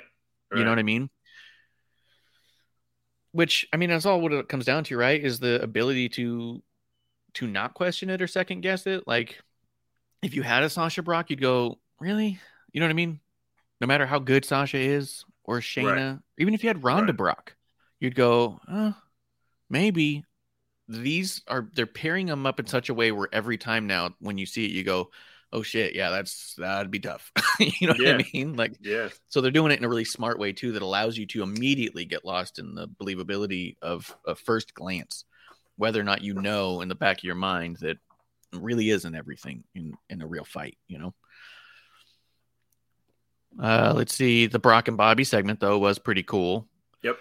I love when Brock ran at him and Bobby just fucking hoisted him and dropped him and Brock sold the shit out of it. I thought about this years ago. When's the last time Brock has even took a back body drop, right? Yeah. He's just fucking boom. And he goes up and comes down like a fucking sack of potatoes, man. God damn. Yeah. So good, dude. Loved it. It's awesome. Again, this is that one moment. If you guys ever want to question my terrible wrestling takes, I've said this since I got back into wrestling. Brock Lesnar, Triple H, and Roman Reigns are top 3 all time at making their opponents look amazing. Yes. And if you question Brock Lesnar in that way, just watch that segment. Yeah. This guy did a back body drop on the outside of the ring when he hasn't done a back body drop on the inside of the ring in probably 20 years. Yeah. But he did it for the sake of helping Bobby look good and then took a fucking spear afterwards. Yeah. And I think what people also lose sight of is it's not by accident that over time Brock has had to make a lot of people look bad. So in this moment he can make Bobby look good. Right. Like in order to make someone look good, you have to establish a certain level of just flat out dominance where it's like, oh, I guess he's going to win again. You're like, yeah, because it's really hard to beat him. And then when someone beats him, you go, oh my God, I can't believe Brock Lesnar lost. He's finally doing jobs. And you're like, no. He's been building forever so this moment could come. Right. You know what I mean? Yeah. Like, they always are thinking 10 years out in that regard. If I lose too many now, that in 5 years when I look at Cena now. Cena's lost a lot of matches in the last 5-6 years that we've seen him. So when he comes back, you go, oh, who's he putting over? Right. It'll be fun and we'll like it. Right. But who's he going to put over now? That beating John doesn't mean what it meant the first time he came back and did it. He would need to come back and reestablish for a year or two that like, oh yeah, he still got it. Like beating John Cena's really hard. Like, you know what I mean? Yeah. At this point, you Yep. go, oh, he's in a tag match to protect him, and he loses to Roman at SummerSlam, and I wonder if he's going to come back and lose to somebody at Mania. Like, you don't think about him winning anymore. Where Brock comes back, you go, oh shit, now he's going to destroy the whole roster. And you're like, yeah, Right. because there's somebody in that roster who's waiting for the other side. Right. You know what I mean? And Drew and Seth are the only ones it hasn't helped. Yep. But it damn sure helped Roman. It helped Bobby the first time. Yep. You know, even after Bobby won the championship, nothing really felt the same after that. And then once he started mixing it back up with Brock, it kind of brought him to a new level of respect and undeniability. And now he's done fantastic over the last year, rebuilding himself to this point now where, you know, it feels more appropriate to say when he beats Brock than if he beats Brock. Yeah, because he's just coming off as that kind of a force. Yeah. Piper Niven beating Meechin was cool. It was Meechin's best match back yet. Yeah. I feel like. Piper's too. Yeah. So that was great to see. And I love, you know, again, and it's not about my opinions. I like that Piper looks to be in better shape. Yeah. She looks physically like she's dropped some pounds. And she's looking more athletic. And I just know that with a family history of obesity, that if you put too many on, you have more health risks. So if this can keep us Piper Niven to grow and stay and be healthier longer, I'm all for it. Yeah, and that's not even to say she needs to lose at all. Like, it's almost like a Bam Bam thing. You know what I mean? Yeah. Like, there's a certain athletic largeness that just you feel better about. You know what I mean? Yeah, yeah. And it's, you know, it's the Yokozuna point, right? Even his whole family goes, you know, if he just stayed around 400 pounds, he probably would have been around another 20 years, you know, because I got the 600, you know? Yeah, exactly. And then being healthy and Vader too, right? Vader never needed to lose any weight. He wrestled for 60 fucking years, and you know, it just took its toll. But she just came back looking a little, you know, she looked better to me, and I was like, that's awesome. You know, I felt good for her if that was a goal for her, you know? Yeah. And it's also kind of like with the Vader, as he got, like, there's a, like, when you're just big and it works, there's like a hard thickness to it, right? Yeah. Versus a soft thickness. Yeah. And she looks like she's lost a lot of the soft, but still staying big, like powerful. Like, it's that, you know what I mean? Like, and that's the thing. We can't necessarily say that, you know, Braun Strowman today looks better than he did when he debuted, when the guy lost like 120 pounds, and not be able to say that about Piper Niven too. You know what I mean? So I wanted to give her some credit for that. And every time, you know, anyone makes a comment about people, you know, there's some type of negative nomenclature attached to it. So I just wanted to give her a little props for, you know, looking great. So yeah, she does. She looks great. I think she looks awesome. She should keep it up. Yeah. Because she looks powerful out there. Yeah, she doesn't. I love her. I think I've always loved her athleticism. Again, from the Mania Classic, both of them. I was like, man, I can't wait for her to fucking wrestle Becky Lynch, wrestle Bayley. Like, she's gonna be fucking awesome. And for sure.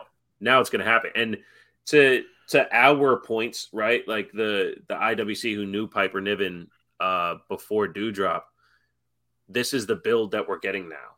You know, we're getting the natural build of Piper Niven on the main roster, and this is going to be awesome. Yeah. Let's talk Baron Corbin for a minute. Did you have something specific you want to say about the Cody segment in and of itself? Well, I just don't think. Number one, I wanted Baron Corbin away from JBL. I think it wasn't working. It's a good move. Baron Corbin doesn't have a problem making anyone look good. Cody in general, though, it just, again, this is another one where he's pandering to the crowd and trying to look. It's everything with Cody's one-noted. So, I don't know. But I've always wanted more things for Baron Corbin. My concern with Corbin is that, like, the JBL thing wasn't working because they kept making JBL more important than Corbin, and they kept having Corbin job to guys like Gargano, which, like, JBL was just eviscerating Gargano on the mic, and then Baron wins one, loses one, wins one, loses one. And it's like, it made it, because it also made JBL look stupid to begin with. Like, oh, he's my protege, he's the next wrestling god. And then he's out there losing. And so so JBL, to save face, has to destroy Baron on the fucking mic before he leaves. What the fuck do we do with Corbin now? You know what I And mean? Like, Corbin never changed his character either. It's still a layover from Happy Corbin. Like it's this yeah, mix of it's Happy Corbin without money and jokes. Like yeah. it's not Constable Corbin, it's not Lone Wolf, it's not King Corbin, it's it's not bum ass Corbin, it's everyday Corbin. And it just but the same music as Happy Corbin, they fumbled the whole thing. It's so crazy, and he's so good, dude. Like, Yes. Like JBL as a wrestler was a fucking powerhouse, right? The Yeah. clothesline from hell, everything with authority. I've said it for years. Give Baron Corbin a boot and he would be undeniable. Everything he does with his hands, and then you add in the boot, he's a fucking but Corbin's wrestling didn't change, his character didn't change, his promos got belittled because JBL was there. It's tough, man. It's tough. But he's on TV every week, so who knows what he wants. I don't know, man. I feel bad for him because it's just like it was so short-lived. It wasn't even like, hey, and here's the other deal. He disappeared for months with JBL. Remember, they picked him up in the limo, get in with me, and then he shows up like 2 months later, 3 months later, and he came back, like you said, identical, no better. Wasn't just steamrolling people. Like he steamrolled the first 2 jobbers, and that was it. Like it really should have been like, hey, I took him to a compound and straightened his ass out and showed him his true potential and just let him be a fucking force. He'd be on his way to WrestleMania right now if they just done that. He's always been an agile big man, right? Like his background is Golden Glove boxing and NFL lineman. So he has footwork and hands, right? And he's always done that in the ring, footwork and hands. He's an agile big man. But if he came back as a powerhouse big man, the way JBL was, with this change in character, this change in wrestling performance, we'd at least have one thing to latch onto. We had nothing. Yeah. It was a waste of time. Such a bummer, dude. It's such a bummer because I don't know what you do next. Like, how do you even transition from JBL shit all over me, and then I came out and talked to Cody, and he just beat the piss out of me in fucking dress slacks. Right. And like shoes. Dress shoes. And dress shoes, yeah. He's just getting beat the piss out of, dude. Like, I mean, I know that's like what you want for a heel, to have him beat up, but you're supposed to want it for a while. You know what I mean? Before it happens. Yeah. You're not supposed to just get it every week. Right. Like, this is some Ellsworth shit. Right. Wow. Right. As much as I have not enjoyed, to a certain degree, the Max and Male model stuff, it still just makes me laugh. Otis and the Coney Island hot dog, Maxine Dupree, bringing him in. This whole backstage thing just had me giggling, and it kind of like took me a minute to. It worked, and I kind of had to remember that those are a lot of the things we look back on and like about when we used to watch as kids and stuff. Is like some of the goofy shit that would happen in the back. Like this was one of those moments where you go, you know what? There's definitely a place for this in this show. Yeah. Asuka, Carmella, Nikki versus. Wow, this is not listed well. Liv, Raquel, and Natalya. I like this match a lot, if I'm being honest. Asuka's crazy. Where do you think we're going with the Elimination Chamber, though? Who's going to face Bianca? It feels like anyone not Asuka is going to lose to Bianca. Yeah. Right. But where does Bianca go if she loses to Asuka? Because you're not going to build this Asuka to make her lose. Yep. That's the only thing I can think about when it comes to this. Except maybe Raquel. They could put it on Raquel. I wouldn't like it, but they could. I think her character is just way too flat. And then you've just had a character who's been nothing and nobody except big and strong. Now suddenly the champion trying to figure out who they are. Yeah. Yeah. Which, I mean, I guess when Bianca very first won the title, she wasn't too far from that space either. Just a very athletic woman who did it. Yeah. And I mean... But she had a bigger build. For sure. Oh, for sure. They built her pre-Royal Rumble, with the whole Bayley feud, TLC and prior. So, I don't know. That's why I think Asuka would be the move here. And then you get Asuka to Mania, give Asuka the title there. Because the way Asuka was moving, She looks outstanding. She's so fucking good at wrestling, man. She's like 42 and so fucking good. Yeah, she's amazing. She's fucking amazing at wrestling. This is like the opposite of what we got with Corbin, where it's all like, all right, let's change up her face paint. Clothes are largely the same, different mask, slightly different gear. Dude, I love the mask. Yeah. Oh, I think it's fucking things. The whole presentation is so awesome. And that's what I mean. And it's all the same presentation, but slightly tweaked. The music sounds like a mix between her NXT music and her last version of her theme song. It's all very much very close to Asuka, so you don't lose that it's Asuka at any moment, but it's just a darker side of Asuka, and she's wrestling different. Right. You know? Yeah. It's fucking crazy, dude. She's so good. It's incredible is what it is. It's fucking incredible. I don't know. This is another one where I don't know who we're going to get to win in the Elimination Chamber is Saturday, right? Yeah. I'll pull that up on the old wiki. All right, well, you pull that up. Bronson Reed came out and had a match, which was cool. We started giggling when it was Mustafa Ali coming out. I even like how at this point, Corey doesn't know what to say about Mustafa except what we've been saying. He just comes out whining and bitching and moaning and not winning, and he keeps getting opportunities. Like, Corey's even having to acknowledge it, where it's all like, yeah, what are you, dude? You know? Yeah. He stopped dyeing his hair. Yeah. But I do really like Bronson Reed, and I like seeing Reed back, and he's dope. He's looking good too. Yeah, his performances, they're not pandering is the wrong word. They're not formulaic. You know, kind of like they used to be in NXT when he got his build. And he's another one too, where he's felt bad for him in NXT. Like hard thick and not soft thick. You know what I mean? He's another one too, where you just go, fuck, he looks like a beast. Yeah. The Miz TV segment, Seth's shoes, I loved because I'm a big fan of the Muppets. It made Seth look like a Muppet.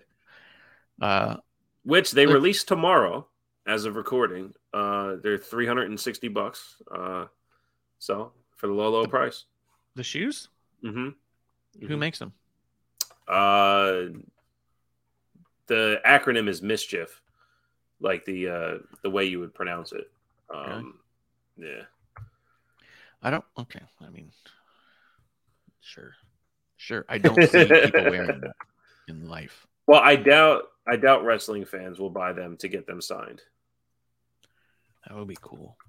Get Seth Rollins to sign a pair of those shoes. I would love to, but yeah, I'm good. Let me see. I mean, I liked the segment. I liked Seth Rollins in the segment. I think that Miz is a bit much at this point. And then the whole Boogs thing happened, and I really checked out. Boogs is such a force. And he's such bad comedy. Yep. I just don't understand what we're doing with him. Let me see the main event, and then I want to mention while you're pulling that up because we're going to wrap up on some Elimination Chambers talk. But the main event, Bianca, Becky, and Bayley, should have been a classic.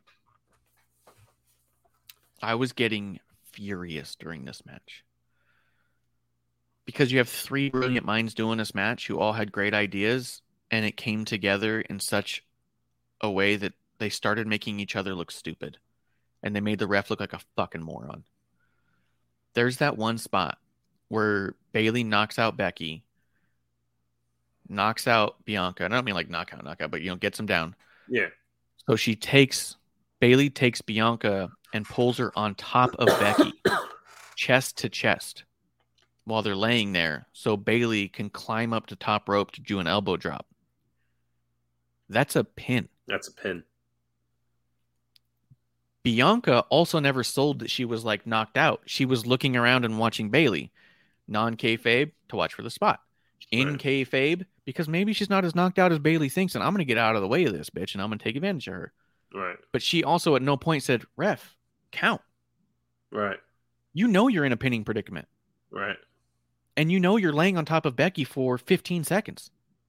Right. Where's the win? Right. So Bayley looked like an idiot because she throws Bianca into a pin.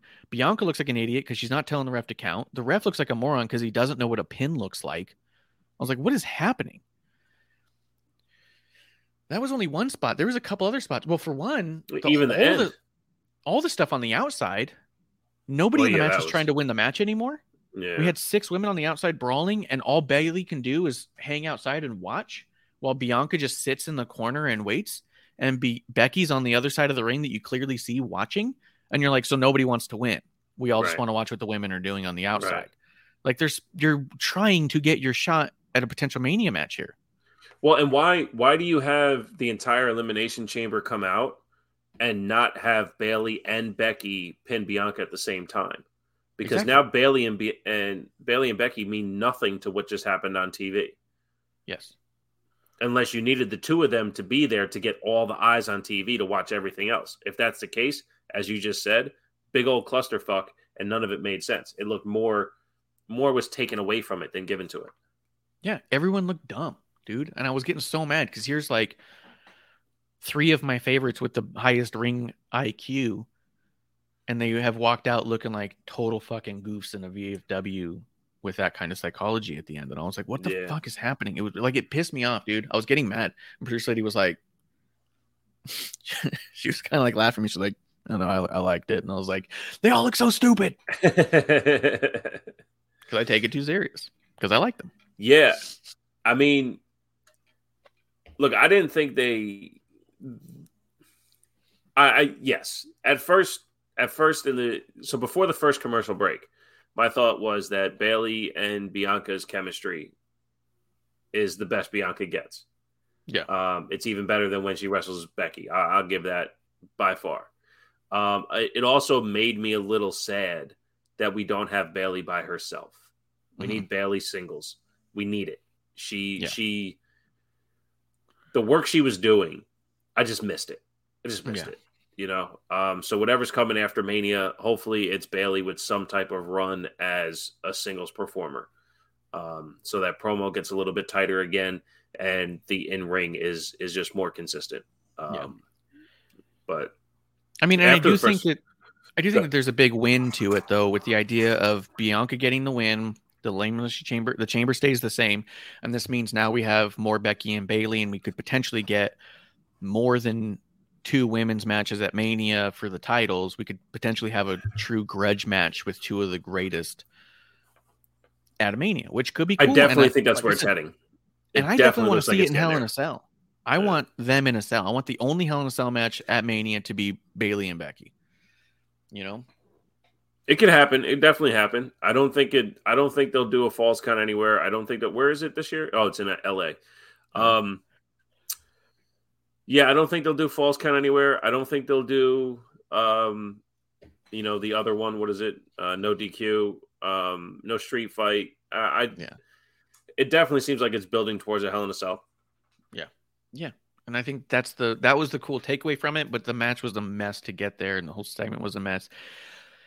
And I love all the women in this. The women in the Elimination Chamber, I'm excited for. Like, I think it's going to be awesome, all those women in there. But it's also Dakota, the other thing I noticed, Dakota seems legit, like, super injured because Raquel kept talking to her as she was walking back, and Raquel made no contact with anyone until she got hit from behind. So it seems like Dakota's getting her money for being on TV, but is legit injured and can't really make contact with anyone. Yeah. Which sucks for the women's tag titles. They got to figure that out. We got to get those on TV before Justin loses his mind. That's a good point. Justin will. But yeah, to me, that was kind of the stuff. It was overdone, way too much mess, and not enough thought into who looks smart when. Because there was some other, I forget some of the other spots. That's the spot that made me the most mad. But there was another spot afterwards. I was like, what the fuck is this too now? You know, like everyone just looking like a mess. But we do have Elimination Chamber coming up this weekend. Well, I'm super stoked for it. The end was the spot that fucked me up because Go ahead. Bianca does the KOD from Becky. She KOD's Becky on top of Bailey perfectly for a pin. And then the camera shot is dead on Becky pushing herself off of Bailey to roll out of the way so Bianca can get the pin. And that camera work did nothing for them. Nothing for them. Which is also a flip on the Usos versus Ricochet and Braun. Yes. The finish of that match where Ricochet does the fucking flip onto, I believe it was Jimmy. Yeah. And pops up. And as he's coming over, Jay is in the air to splash and get the pin. The timing of it, I mean, it's what I've said about Ricochet forever. He can figure out more naturally how to get into position for anything more so than anyone at all. He's perfect at, we need you on your back here at this second. Gotcha. I'll start in the air. Right. And I'll land there, but I'm going to hit some people on the way over. And you're like, right. What? Right. And then he does that. And then he's like, hey, Jay, when you see me halfway in the air, go ahead and jump. I'll be there. Don't worry. Right. And that's a spot where the camera surprised us all. Yes. Because you don't see Jay jump. You just see Jimmy kind of give an assist to the push off. And it's like, oh, man, he hit the splash, though. What's going on? Oh, that's right. Jay's legal. Here he comes. Boom. Yep. And that's, again, if you want to know my terrible wrestling takes and why I hate the Young Bucks and what AEW does, production value plus the way you can watch them coordinate that shit, it pulls me out. But yes, of course, it's the same thing, right? It's the same type of coordination, but you don't see the coordination. You watch the match. That's the difference. The Usos are fucking amazing, and Ricochet is doing incredible fucking work. He deserves a moment very soon. Yes, I want him to have a big moment. And I hope Carrot Top's there to watch. Elimination Chambers on Saturday. I'm fucking stoked for it, man. I'm excited for it. What did you have? You pulled up some stuff. What did you have to go over? You know what? Oh, go ahead. Go. The one thing we haven't talked about in weeks. The men's Elimination Chamber match. Yep. Couldn't be more pointless. What a waste of an Elimination Chamber match. I think I mentioned it briefly one time. To do it for the U.S. title, to have people qualify for the match and then to find out after they've qualified it's for the U.S. title. Yeah. Like, this goes to further your point earlier that they should have just stripped him one of those titles and put it up there. I mean, we're way too far past that now, and we can't, and it's too important to not. But there was a brief moment in time where you could have just said, hey, Roman, that's enough. We'll leave you the Universal. That's your baby. But the world's got to be on Raw. We need the title on Raw. You're ruining our Raw. You know what I mean? Like, pull an asshole move, like whatever. But to do it for the U.S. title, I don't even remember if they mentioned it at all on Raw this week. Theory had to have been there somewhere. He was. He attacked Seth after Seth attacked Miz. Yeah, that's right. Which seems more like a one-on-one thing than it's an Elimination Chamber thing. Right. But that's like, what the fuck are we doing with this? Like, I'm not into it at all. Like, I don't even. And here's the other thing. When I look at the match, who's in that one? Do you have that pulled up? Yep. Who's in the men's Elimination Chamber match? It's Austin Theory, Seth Rollins, Johnny Gargano, Bronson Reed, Damian Priest, and Montez Ford. And all commentary said on during the tag match with the Street Profits is how Elimination Chamber can be a stepping stone for Montez. Yep. Because I think it's what they're trying to do. Montez is going to do some crazy shit off the top of a pod or climb up to the top like the luchadors did back in the tag days. Yeah, which was awesome. It was pretty cool when that happened. Yeah. Here's my big fear of it is it looked an awful lot like one of those terribly messy NXT matches already. Yeah. The fatal 4-ways and 5-ways and 6-ways that they would throw Johnny in. Yeah. This looked like an NXT match that happened to have Seth Rollins in it for a bit. You get that 5-minute spot, Gargano doing his thing. Yeah. Yep. And I just, looking at the card, looking at the match specifically, I could not be less interested in this. There is nothing, there's nobody in there I want to win. There's no one in there I care to see lose. There's nobody in there who's going to, who could potentially do a thing that's going to excite me. Potentially, you know what I mean? Like, Montez will probably do something that will be a GIF. Yeah. Sure. Half of those I don't care about. I don't know, man. This is the men's Elimination Chamber this year. That match alone is the least interested I've been in any Elimination Chamber ever. Yeah, and I think you're not wrong because the build was for qualification and that was it. And then even when you take what Austin Theory and Seth did on Monday, the factoring in Logan Paul versus Seth for WrestleMania, that Austin Theory didn't have to be there. It could have just stayed as Seth Rollins, giving the stomp to Miz and walking back. Yep. Theory didn't need to be there, and they did nothing else. for Johnny and for Damian Priest to really shine going into what Elimination Chamber would be on Saturday. So yeah, I think it was a big misstep. Yeah. I don't know. Every other match on the card, though, I think I'm pretty happy about. So you pulled it up. What did you want to go over that you see there? No, just the card itself. I mean, we talked about it adjacently. I do think it would be cool if if Bronson Reed wins the men's elimination chamber. It'd be great. That's actually that's the call. If you want me to be happy, he's the one who wins. Yeah. Because anyone else, you're resetting the story and not really liking where you're going, right?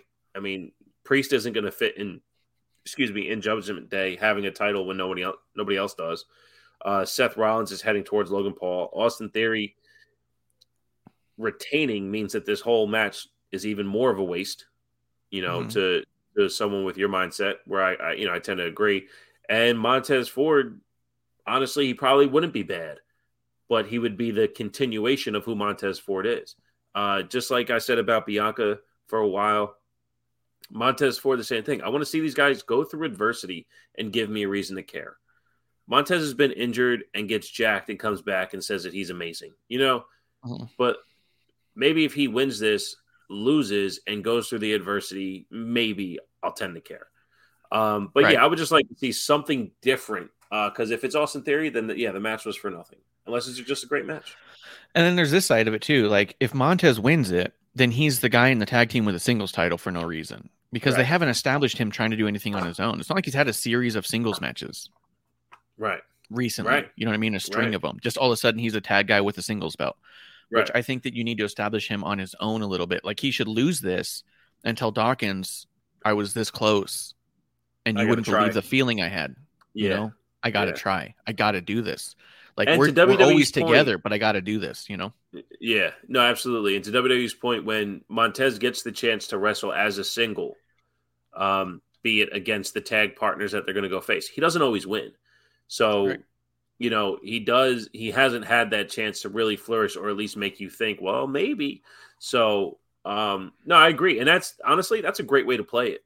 That we need tag teams to split up all the time, but if he can really accentuate that feeling of almost grabbing that singles title to his tag partner, that'd be pretty cool. Yeah, and I'm not even saying to have them completely split, but have them do more single stuff. Yeah, have a reason to do single stuff for sure. And to be honest, if you played that story out right, even I would think that he could be the right dude to take Gunther's title. Right. You know what I mean? Because if he were to say, I know I'm that good, I got to get there. And if he wanted to do it to prove it to himself, he could take down someone like a Gunther, and did it. That could make him. Yeah.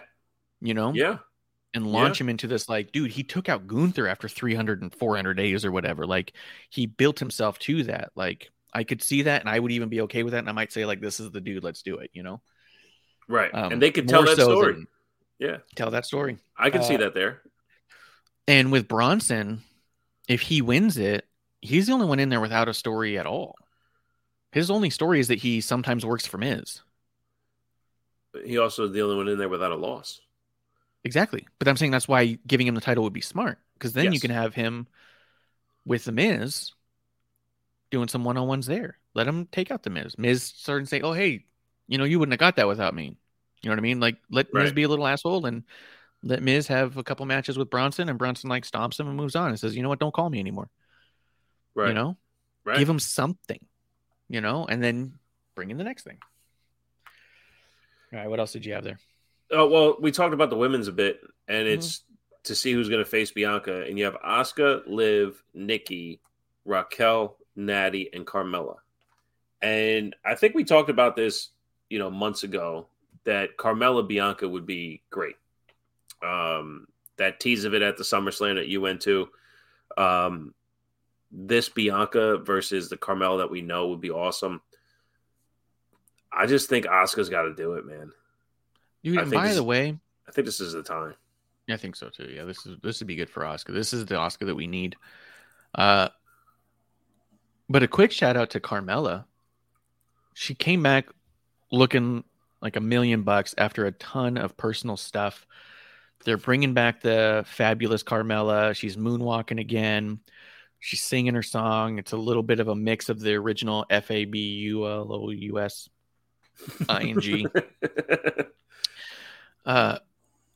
I'm just super excited for her. She's just killing it. I like that gear more than the other gear. Me and Kev said it a bunch of times. For whatever reason, her in pants and the small tops just looks badass. It just looks a little something special there. Like, especially when she's wrestling in the sneakers. And then she was wrestling in like not exactly lingerie, but it was just like the small things with like these thigh high things and sneakers.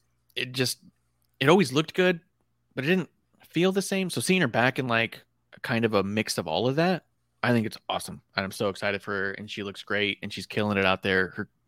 Her character work is amazing. She's one of the few who continues character work in match. You know, like a lot of people will pause some of the character work during the match. She will actively do things and say things and respond in a way that boosts her character. You know? Yeah, absolutely. She's incredible. I mean, I wasn't watching at the time, and I heard her. I heard Carmella. Yeah. You know, I heard her from the other room. I was like, oh, she's the best. She's the best. Okay. I mean, yeah, and I agree with you too. I mean, we kind of talked about this. I believe it was on the watch along for TLC or maybe Royal Rumble. How we turned into that fashion podcast for a little bit. Yeah. Carmella always has incredibly flattering gear. She's super attractive. She never wears anything that's not flattering, but she is one of those that when she went from the tights to the bodysuit, it was the right move. When she went from the bodysuit to the pants, it was the right move. Like she always fits well with her character. But I do agree with you. It's almost as if the more she's wearing, the more badass she looks. Yeah. Yeah. She looks even more athletic when covered up. Yeah, to a degree, for sure. Yeah. I mean, she's out there, you know, sweatshirt and sweatpants. I mean, she'd probably be even more attractive to me, but she wouldn't look as athletic, you know. Yeah, but she would super kick someone. You'd be like, God, that bitch is street. Yeah, let's go. Yeah. Sweatpants and Tim's like Mia Yim would. Yeah, absolutely. Yeah. Dude, could you imagine Mia Yim and Carmella as a tag team wearing sweatpants, Tim's, and sports bras? Fucking A. Dude, that'd be fucking actually badass too, because you'd have Carmella out there moonwalking, and you'd have Mia down doing the whole fucking thing in front of her. Backwards hats and everything. It'd be amazing. Let's do it. Yeah, that'd be book sick. it. Fantasy book. Bishop is the man. Tell you everything. Get it right. Get this shit right. But I think Asuka's moved for this match. Yeah, you think Asuka too, right? Yeah, she's coming in too strong and too hot, and you got to do it. And we can always get back to every single one of those other women, because to be honest, there's apart from Raquel, and no knock on Raquel, there's no woman in there outside of her that I wouldn't love to see actually win a championship at Mania this year. You know what I mean? Like this year specifically, beating Bianca would be cool for any given one of them. But when I think about positioning and who's where and what would make the most sense and be the most satisfying, Asuka might be the one, because she consistently loses at Mania. Yeah, my only concern, if it was Asuka Bianca heading to Mania, is the promo work. Can they get there on the microphone without ruining the hype? Asuka's insane. Yeah. Like, remember her back and forth with Carmella? Uh-huh. She didn't even say anything. She just spit up a bunch of goo, and Carmella was like, ew, and walks off. But Carmella... like, you can still do crazy shit. Carmella's good at selling that. That's a good point. Can Bianca step out of character or alter character to adapt to what Asuka's doing? That's a good point. That's my concern. Yeah. I'd love to see it. I'd love to see it. Yeah. What's next on there? We'll save the big guys for last. Edge and Beth Phoenix versus Judgment Day. Finn and Rhea Ripley. This would just have to be straight up Edge and Beth Phoenix get it, right? Like, I think that's the obvious thing. To me, I think Judgment Day needs to win more. They need to put down some legends. They need to say that they're a force. And they need to say, like, don't fuck around with Judgment Day. I don't care who you are. If Edge gets that feel-good win again, it's just Edge coming back after 30 years saying that no one's as good as they were 30 years ago, no matter what. The whole point of the Judgment Day was to say and especially when Edge put it together, was here's some young upstarts who have everything they take to just rip apart this whole roster. It's their time. They're here to make the judgment on you. They're putting you down. Like, I think Judgment Day needs it more than Edge and Beth. But when you think about good guy, bad guy dynamics that we're always used to, yes, this is where Edge and Beth get the win and move on. Well, because it just wraps up the story from Extreme Rules on how they sandwich it. But to be fair, I don't think they told a good enough story of wrapping it all together from Extreme Rules. Sure, but also if Judgment Day wins, you can have Edge come out and be like, I'm moving on. I'm not going to be able to take them down. If I was ever going to do it, that was it. I'm not who I used to be. Those guys are a force. Have him even talk to other people while he's doing other stories. Someone gets in a rivalry, like an older guy. Like maybe Ray gets bumps in Judgment Day and Edge is just like, it's not worth it. Ray, just leave it. Yeah. I mean, make them look like they're fucking forced to be reckoned with. No, that'd be great. That'd be great. Brock and Bobby, what do you think? I feel like it's got to be Bobby so bad, but Bobby's been looking so strong that I don't see how Brock doesn't get at least a win here. Do you think that you do a two-parter? You give Brock here and you do Bobby at Mania? So they called it the rubber match. And that means that they're 1-1. Yeah. That's true. Are they both clean? I don't remember both matches. No. Not really, because Roman the first one wasn't. Yeah, Bobby won because Roman hit him with a chair. Right. Brock won when? What match was that? Was that Rumble or some shit? I'm gonna pull it up now. Give me a second. I know. Well, they were in the Elimination Chamber too. But Bobby got pulled out. Right, because Brock fucking steamrolled him. Yeah. Let's see here. So if they're gonna call it the rubber match, then I think it's got to go to Bobby, because Bobby's got to end up on top on this one. Right. So we have Crown Jewel. Yeah, Crown that's Jewel right. In November. Yeah. What was the finish on it? Do you have it? It's pin. It just says pin. Yeah.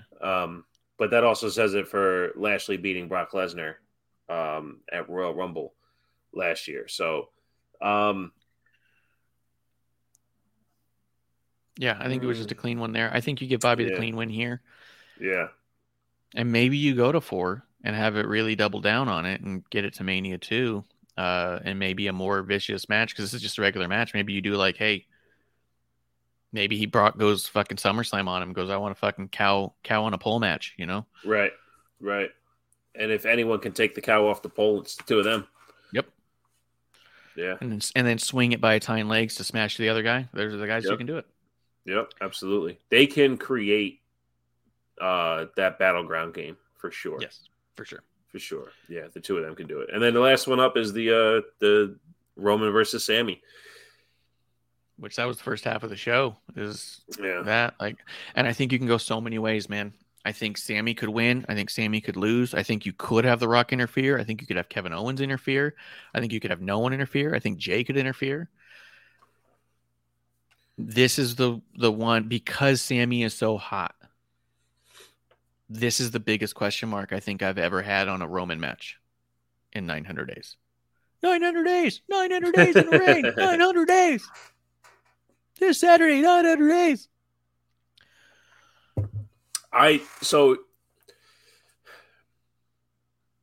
Here's what I haven't added into my feelings on this.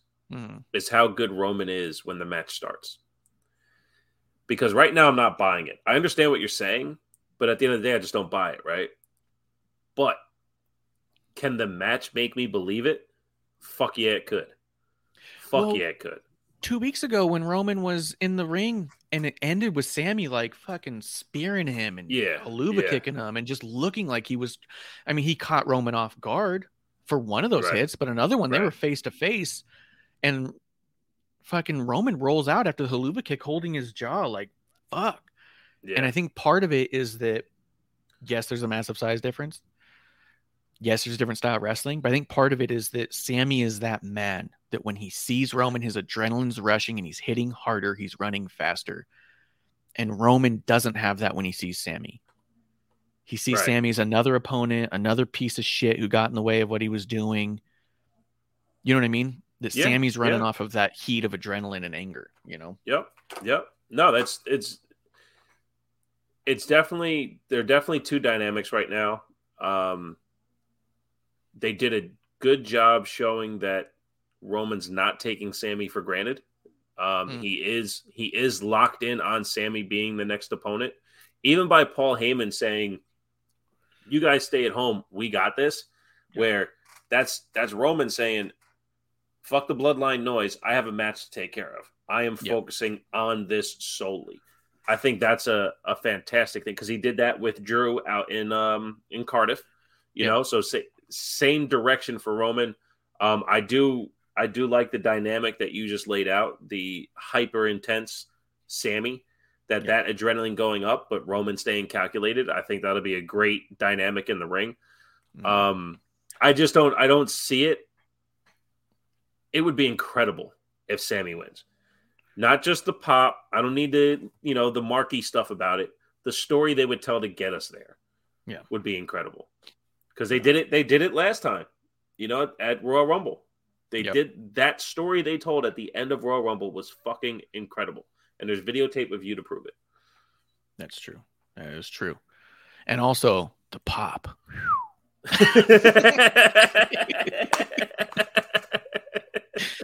I'm here for the marquee stuff. I don't know if you know. Oh, absolutely. Absolutely.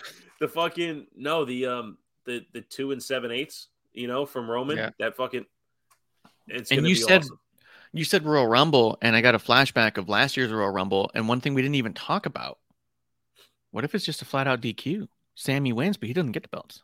Yeah, just like Seth did. Yeah. That would be awesome. A nice callback to Roman's unhingedness when it came to Seth, when it came to Jay. You might have just ruined Elimination Chamber for me because he could do it. He could easily not stop and get DQ'd 1,000%. You say this isn't even about that. Yeah. This is about my family. Too. I want to apologize to the 5 listeners and 150 viewers of the show. Yeah. We got you said it at the beginning of our year-end awards. Does it seem like 2022 was like 3 years long? Yeah. We glossed over Elimination Chamber last year. The pay-per-view that took place in Saudi that gave us Lita versus Becky, that gave us a women's Elimination Chamber match in Saudi, the women representation across the board. When Lita came back on Raw for the cage match and we're leading into Elimination Chamber, like all the memories just flooded back to me of what happened at the beginning of 2022. That was an epic pay-per-view in itself. That was the one that like we should have spotlighted at the end of the year saying, hey, remember Elimination Chamber, how epic it was for WWE and Saudi and women representation and even just all the performances. Because that was the wasn't that the Goldberg Bobby match too? Or that was Goldberg Roman? No. Goldberg Roman was at that one. I think Goldberg Bobby was. That was Goldberg Bobby. It was the Falls Count Anywhere or whatever, and they fucking speared him off of the walkway. And that was also the Seth and Edge Hell in a Cell. And yeah. With Jessica Carr in there as the ref for it. Like, yeah. That was massive. But yeah, I think that, you could easily, and you could even call back to Rumble too. If Roman is just beating the shit out of Sami and gets disqualified, handcuffs him to the thing, and then KO comes out and saves Sami. Same thing. Yeah, the same kind of brother dynamic that Jay and Jimmy had at Hell in a Cell during that, with the tie-in from the Rumble, with everything, just loop it all together. I mean, that's the levels of stories they've been telling. Yeah. It's insane. Because we haven't seen KO since, right? Nope. And where would he recover? Where would he recover? At home. Yeah. And on top of that, they didn't actually lay out Kevin Owens that way. Like, I mean, they beat him up, but they didn't actually start hitting him with the chair. The chair shots were all for Sami. So it's not like he needs months and months to recover kayfabe. It's not like they slammed him through this, that, and the other thing. Right. They just kicked him in the face a few times. Whatever. I can kick him in the face all the time. Don't see me home. You ever been kicked in the face by twins? Oh yeah, it's the twin dynamic. Twin magic. All right, man, let's wrap this up. Let's do last call. I got more stuff to record today. Today is a busy day on my microphone. So we're going to go ahead and do last call. We'll be back tomorrow for a brand new episode 1, but I think that you are not going to be here next week. So unless we try to fucking weasel it so you can come back and talk Elimination Chamber, you have to see how that plays out. Otherwise, we'll see you in a couple weeks, huh? Well, we'll talk. Yeah. We'll talk. If there's a way to make it work, I'll make it work. I absolutely love coming on here with you. TWTakesPodcast.com is back up. I did it. I figured it out. So go on there. There's a little media player from iHeartRadio that has a preview of the podcast. You can listen there. Find it on all platforms. Terrible Wrestling Takes Podcast will be around at some point. Until then, I just love coming on here and talking shit with my buddy. So thank you for having me, sir. Yeah, thank you. And thank you to all the drinking buddies in the chat today and coming through and watching with us and all that and having a drink with us. I'm at Ref Marsh. We're at WTR The Show. This has been an episode 1. And we'll be back right here in the dive bar of the IWC for a brand new episode 1. Probably tomorrow, I guess. Cheers. That's the last call. Hey, producer lady here. Thanks for tuning in. Continue to support us or buy us a drink by following and putting the I in subscribe on Twitch. Or subscribe and review our podcast on Apple Podcasts or wherever you listen to us. Cheers!